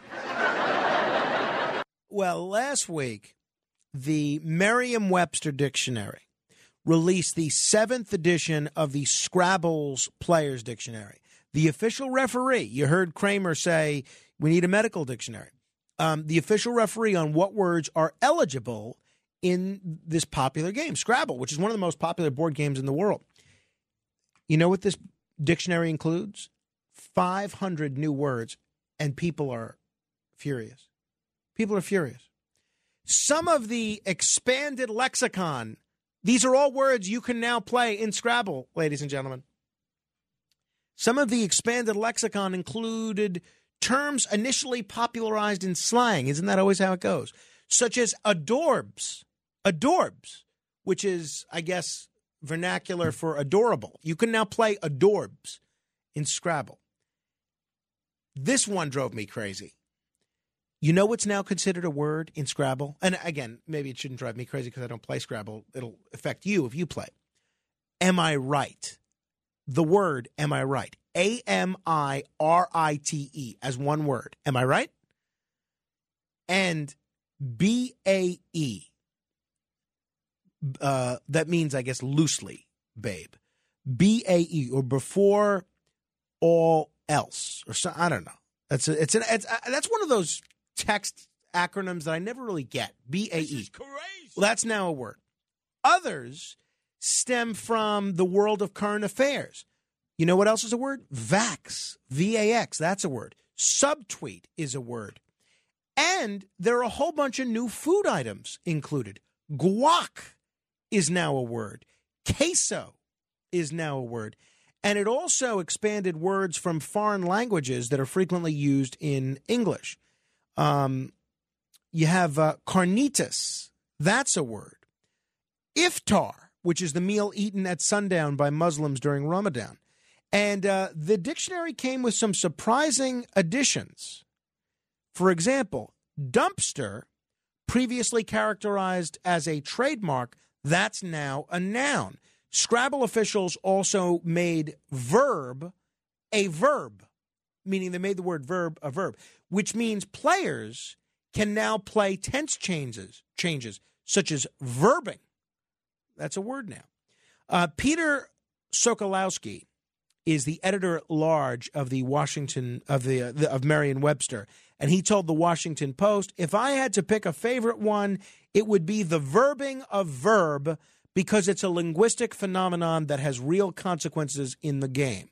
We're recording that phenomenon, and now it's playable." What do you think of these changes? You happy? You sad? You don't care? 800-848-9222. That's 1-800-848-9222. Hopefully things turn out better for you than the dairy-obsessed Erin, who was, of course, the receptionist on The Office. Did you play Moo? Because I'm playing to win. I'm playing Moo, I'm playing Milk, whatever it takes. Okay, but look, you could have hit Mood. Would have played the triple word. Like the cow mooed yesterday. Or Moon. The cow jumped over the moon. She's stuck on that one have to thing. just be cow stuff. Yeah, that's Erin playing electronic Scrabble. Very obsessed with cows for some reason. Other nouns that have gotten the verb treatment include adult and spitball. So you can now play adulting and spitballing. So much about the new words for Scrabble are consequences of the way dictionaries classify words, a grammatical distinction that allows for new plays. So the expansion of the dictionary is a big opportunity for Scrabble enthusiasts and word nerds alike to score more points in the game. So there you have it. The highest-ranked Scrabble female in North America, Robin Pollock Daniel. This is what she said. It makes Scrabble one of the most exciting games that there are out there because it's dynamic and constantly changing. So I'm curious what you think of the changes. This is the first edition of words since 2018, when the last edition of this dictionary was published. Wow. So there you go. Enjoy your new words. We will allow all those words on this show. 800-848-9222. We're pretty flexible with the words we allow. All right. Matt plays. You play Scrabble? What's your story? No, I don't play Scrabble, and nobody who uses the word adorbs is ever playing Scrabble. You don't think so? No. And am I right? How could you say that's a word? Oh, talk to me. It's 3 words. Well, it's slang. And guac and all these shortened words are all of a sudden now actual words in the eyes of the Scrabble people? In the eyes of Merriam-Webster. You don't like it? No. Well, good thing you don't play Scrabble. Yeah. Queso is a real word. Queso means cheese in Spanish. That's right. That's a real word. But guac is short for guacamole. It's not a word. Well, what about Vax? How do you feel about Vax? The same thing. It's a shortened version of vaccine. You will not be getting invited to anybody's Scrabble not. games. Kenneth, what's your story? You play Scrabble? Are you going to be hosting any Scrabble nights upcoming? Or? No, I prefer. You know what games I like? I like Risk. I like Risk. I like Cards. I like Trivial Pursuit. Those are my games. I like word games like 20 questions, like thought games. I don't like Scrabble's not my thing. But there you have it. All right. Hey, we tell you what we are going to do. We are going to give you an opportunity to be like Mike. That's right. Last week, Mike, Big Mike as they call him, won $1,000 playing the $1,000 minute. And if you want your opportunity to answer 10 trivia questions in 60 seconds, be the 7th caller right now to 800-848-9222. And if you are the 7th caller, you will get the opportunity to answer 10 trivia questions in 60 seconds as part of the $1,000 minute straight ahead. The Other Side of Midnight with Frank Morano. It's The Other Side of Midnight with Frank Morano.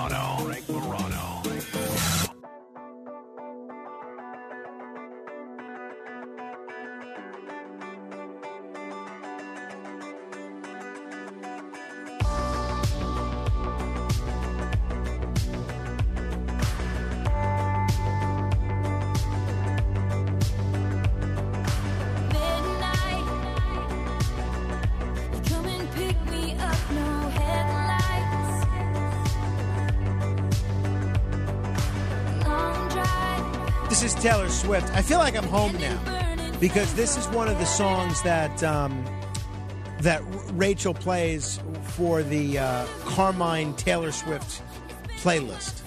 So I feel like I'm in the car that she's trying to calm Carmine down with his crying. He's gotten in the habit of screaming now. He lets out this high-pitched scream. Like no, that's just for him regular time. I can't even, he hits a pitch that's so high, I can't even do it. Today is National Gingerbread Cookie Day. Also, National Stuffing Day. Very apropos, only a few days before Thanksgiving.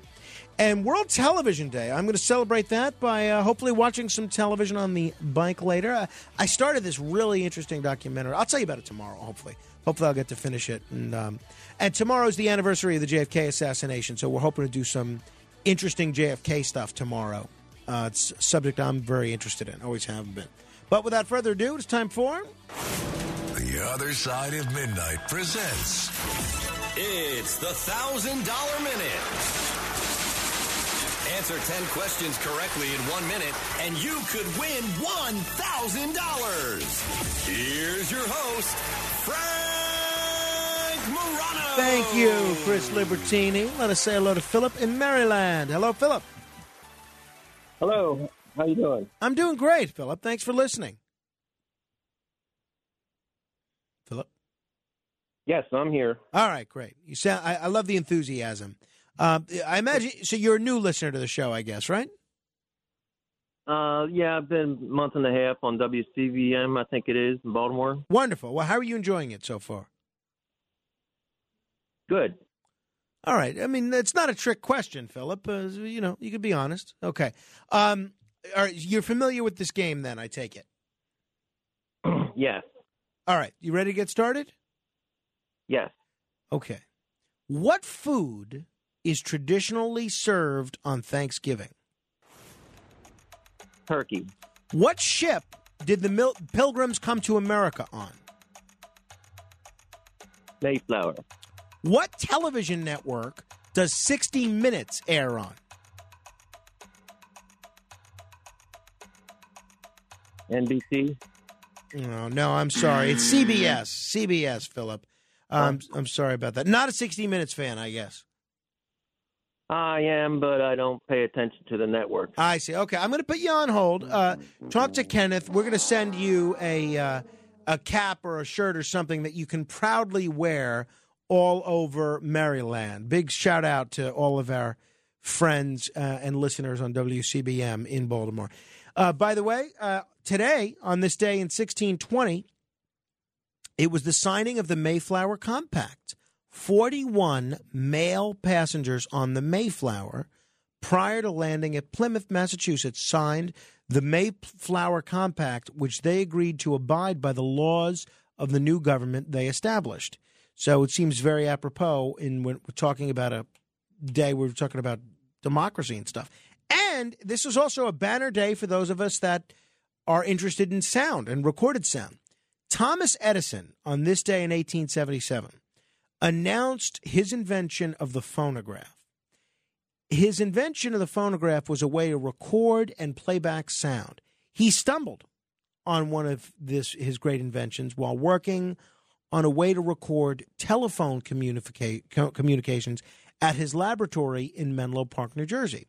And his work led him to experiment with a stylus on a tinfoil cylinder, which, to his surprise, played back the short sound he recorded. Mary Had a Little Lamb. Public demonstrations of the phonograph made the inventor world famous, and he was soon dubbed the Wizard of Menlo Park. And on this day in 1964, the Verrazano Narrows Bridge, which connects Brooklyn to Staten Island, opened to traffic. You know who was there? Lyndon Johnson, the President of the United States, and Donald Trump was there with his father.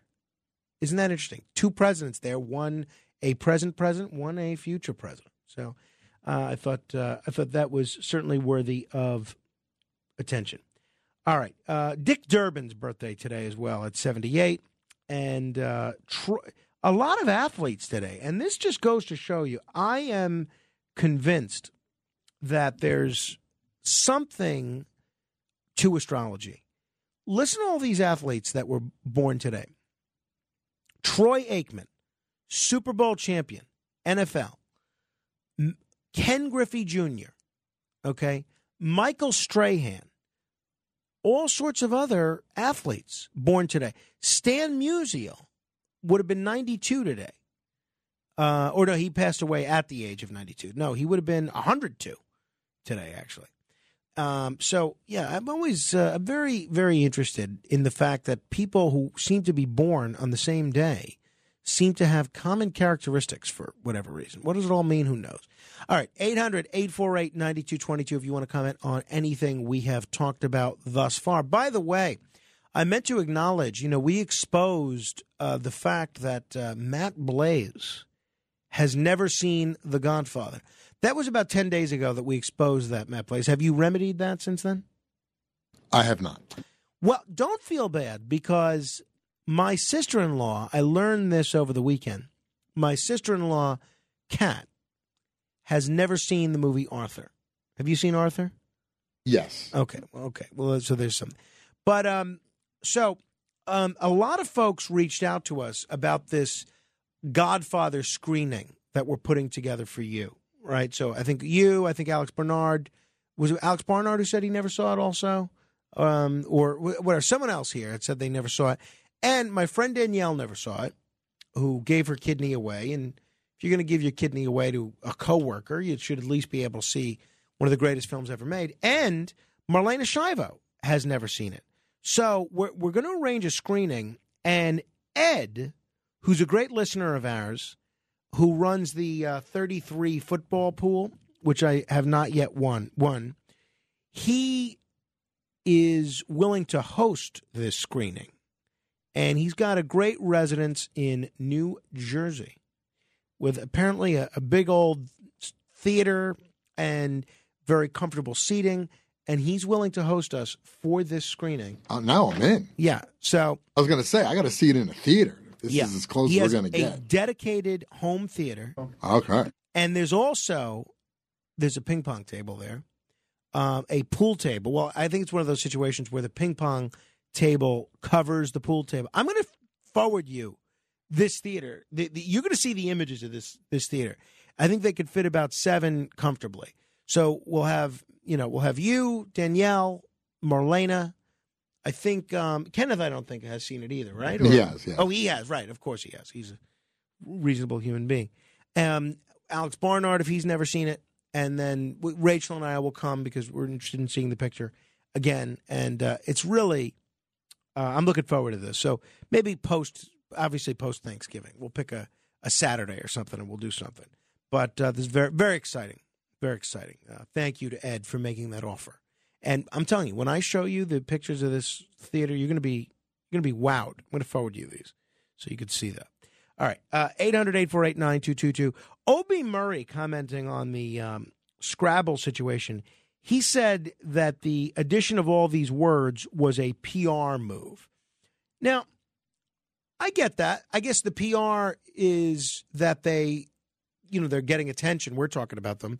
They're getting attention for adding all these words. Did Scrabble have a PR problem? I don't know. I feel like they are already a pretty well-recognized brand. And I'm wondering, with the backlash they're getting, does that backfire in some ways? Are they being hurt at all by this situation? Oh, I'll just tell you. So we had one woman who was calling before to comment on Carmine's first birthday. And he's turning 1 on Friday, but we're having a small family party the day after Thanksgiving. And we've only invited immediate family and Curtis, just so he doesn't complain about not getting invited. And then he pretended when I saw him that he was not invited. So whatever. That's the game he wants to play. That's fine. What the hell are you talking about? But here's what happened. We invited my siblings-in-law, parents, and first cousins, their children, my aunt and uncle. So basically, second cousins and below. And that's a lot of people. I mean, you're talking potentially 40, 45 people. And we did not invite one group of step cousins that I have. And I have a good relationship with them. And I said, Rachel, come on, we got to invite them. And I was lobbying for a couple of days. She says, nope, it's too late. We had this discussion starting on Saturday. If you wanted them invited, you should have started this lobbying discussion 2 weeks ago, not now. Now it's a non-invite. It's an invitation. It's too late to invite them. Okay. And I said, don't you think we should? We're really good friends with them. Nope, they don't invite us to any of their kids' things, and they won't care, which is what she said. Fine. Didn't like the answer, but I took it. So then I bring it up again. And then eventually Rachel relents. She said, all right, how are you going to handle this? And I said, let me send them a text. And then, so anyway, we sent out these invites through an Evite. And lo and behold, Rachel forgets to include one of my first cousins once removed and her daughter, who's also my Aunt Camille's daughter. So she said, you got to invite, cousin Liz, Aunt Camille, and so forth. So I called them yesterday, but it is the irony of all ironies that here Rachel was concerned about giving an invitation too late to people that weren't invited, and people that we intended to invite also weren't invited. So I ended up texting them all yesterday. Hey, we're just putting an informal party together, just family, nothing fancy, no gifts or anything. Hope you can come. So I texted all those people yesterday. So I don't think my cousin Liz can come. I'm going to call my Aunt Camille today after the show because she gets up early to see what her deal is. She should come. She lives just a couple of blocks away. But I think these step cousins should be able to sneak in there under the wire. They get in through that loophole. So we'll see. It's a very stressful thing to throw a party. It really is just the worst. It's just not a big party. And it's still forget about New Year's Eve. I have made next to no progress on New Year's Eve. That's becoming very stressful. I need a day off just to get all my work done, honestly. But that's not here nor there. So if you want to email me, you can do so. Frank.Morano@WABCRadio.com. That's Frank.Morano @WABCRadio.com. If you are one of the many people that are enthused about Twitter again because of Donald Trump, you can find me on Twitter @FrankMorano. I do have some clever tweets now and again, and you can find me on Facebook, facebook.com/MoranoFan. In a moment, we are going to give you an opportunity to be heard for 15 seconds. All you have to do is dial. There's one other story I want to bring to your attention. But you could start queuing up for 15 seconds of fame. Maybe I should save this for tomorrow. I'm going to save this other one for tomorrow. It has to do, it's too good. I don't want to spoil it for you. I'm going to tell you about this tomorrow. You could start queuing up for 15 seconds of fame. 800-848-9222. That's 800-848-9222. Straight ahead. The Other Side of Midnight. It's The Other Side of Midnight with Frank Morano.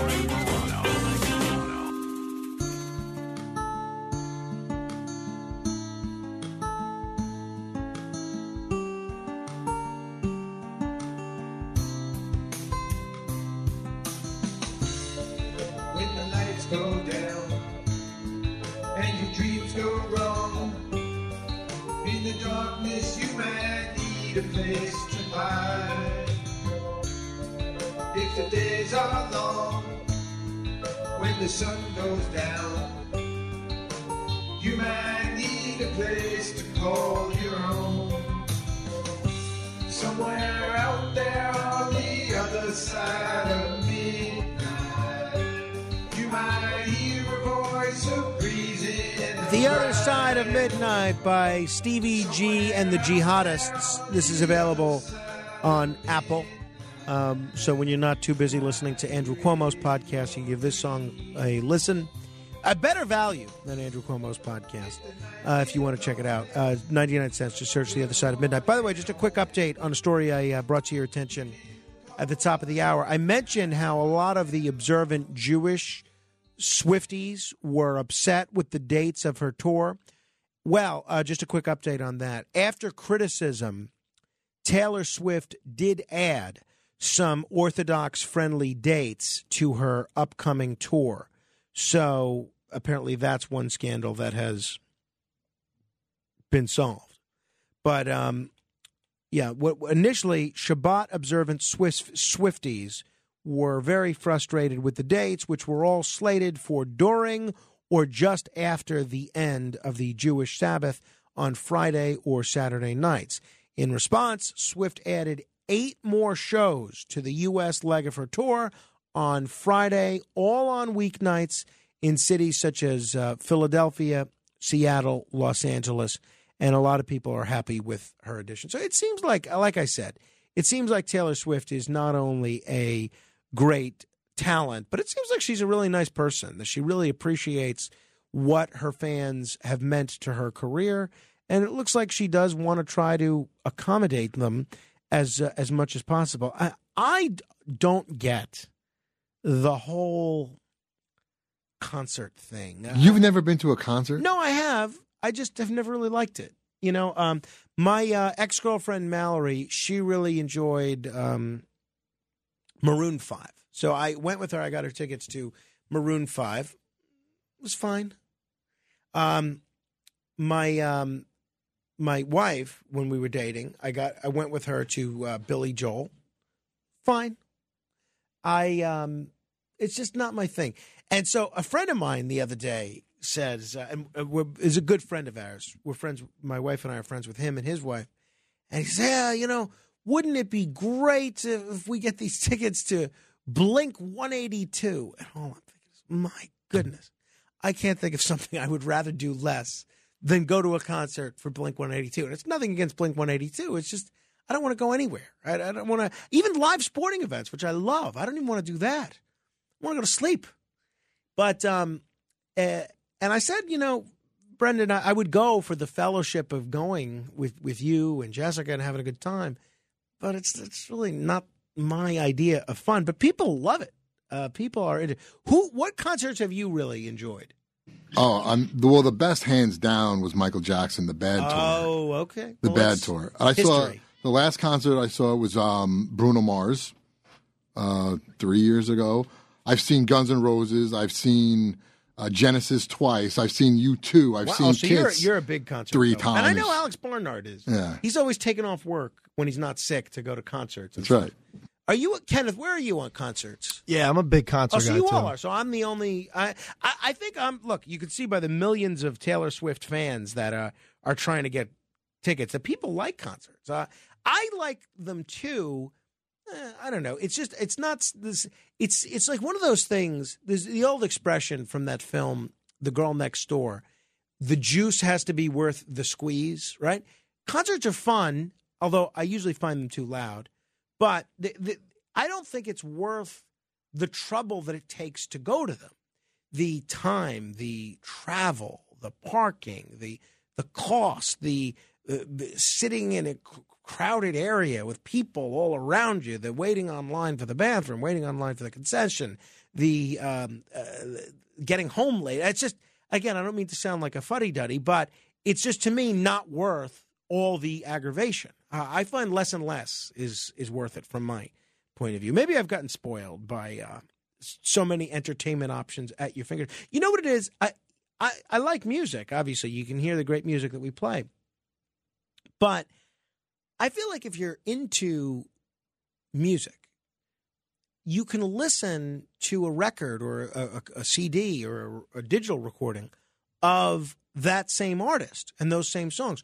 Explain to me, Matt, why seeing that song performed live in person is so much more meaningful than just listening to a recording of it. Well, it's always a different version live. I mean, not a lot of times it's not spectacularly different, but seeing a live performance of, just like if you go to a live Broadway show, a live performance of a song that you've heard, that you've listened to, that you like, and an artist that you like is always better than the record, especially when they do something different. And I've seen Lenny Kravitz in concert. I think it was his second tour. And Lenny Kravitz at one point sat down on the end of the stage. He was barefoot and just like singing to the crowd and just being there in the moment. And you feel more of a connection to that artist when they're singing to you. Okay. I don't know. It makes sense. Very reasonable. Very reasonable. And obviously you're in the majority on this one. But, my friend Johnny P., this reminds me, I meant to mention this. My friend Johnny P., he's a big concert goer. He was on this show. He was on one of our panels. Great guy, is a good musician in his own right. He does a TV show, and I was recently a guest on that TV show. I have linked to that show on Facebook. So if you want to see my appearance on Johnny Potenza's show, he previously used to be known as Johnny P. Now he's Johnny Potenza. If you want to see that, you can go to Facebook.com/Morano fan. You could watch it. You could share it if you want. Well, I thought we had a good discussion. We talked about radio. We talked about the media. We talked about all sorts of stuff. So and I think we might have even talked about music. I don't remember. But whatever the case may be. All right. If you want to start queuing up, we're going to do 15 seconds of fame momentarily. We currently have 2 open lines. So you can call in at 800-848-9222. That's 800-848-9222 as we indulge in The Other Side of Midnight. This is 15 Seconds of Fame. Glenn in Hillside. Yeah, the word sanctimonious is supposed to be a pejorative. It's supposed to mean that you're telling somebody, hey, you're saying you're better than anybody else. You're holier than thou. So when Trump called 15 seconds, guys. Mike. Good morrow, Frank. 15 seconds. What can I say? I tuned in an hour ago, and I heard about Sharpton. Here's my feelings about Sharpton, people. He's a shakedown artist. He's a phony reverend.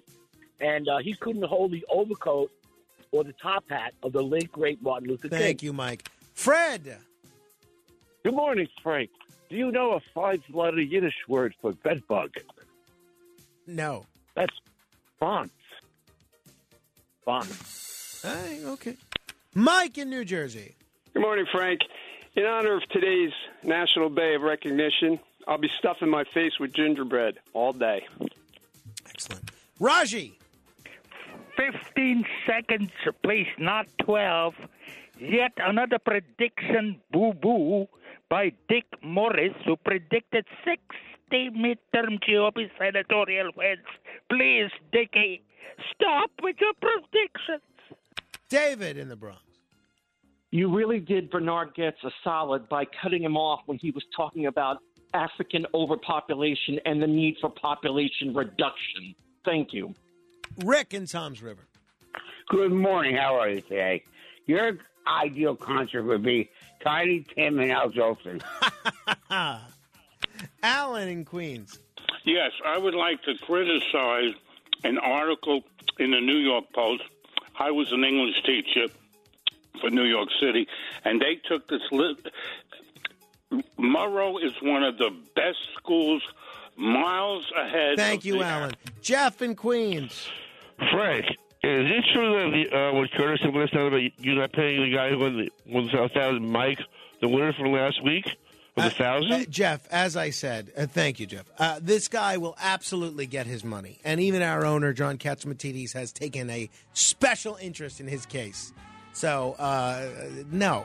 I'm not sure when he was expecting to get his money. I mean, it takes time. I haven't even been paid in that amount of time. So, hey, this has been fun. I was going to say something really interesting. I don't remember what it was now. But tune in tomorrow. Find out what it was. Hopefully I'll remember. This has been a great deal of fun. And we'll have a full expose of the Kennedy assassination tomorrow. Frank Morano, good day. Ohio, ready for some quick mental health facts? Let's go. Nearly 2 million Ohioans live with a mental health condition. In the U.S., more than 50% of people will be diagnosed with a mental illness in their lifetime. Depression is a leading cause of disability worldwide. So why are some of us still stigmatizing people living with a mental health condition when we know all of this? Let's listen to the facts and beat the stigma. Ohio, challenge what you know about mental health at beatthestigma.org.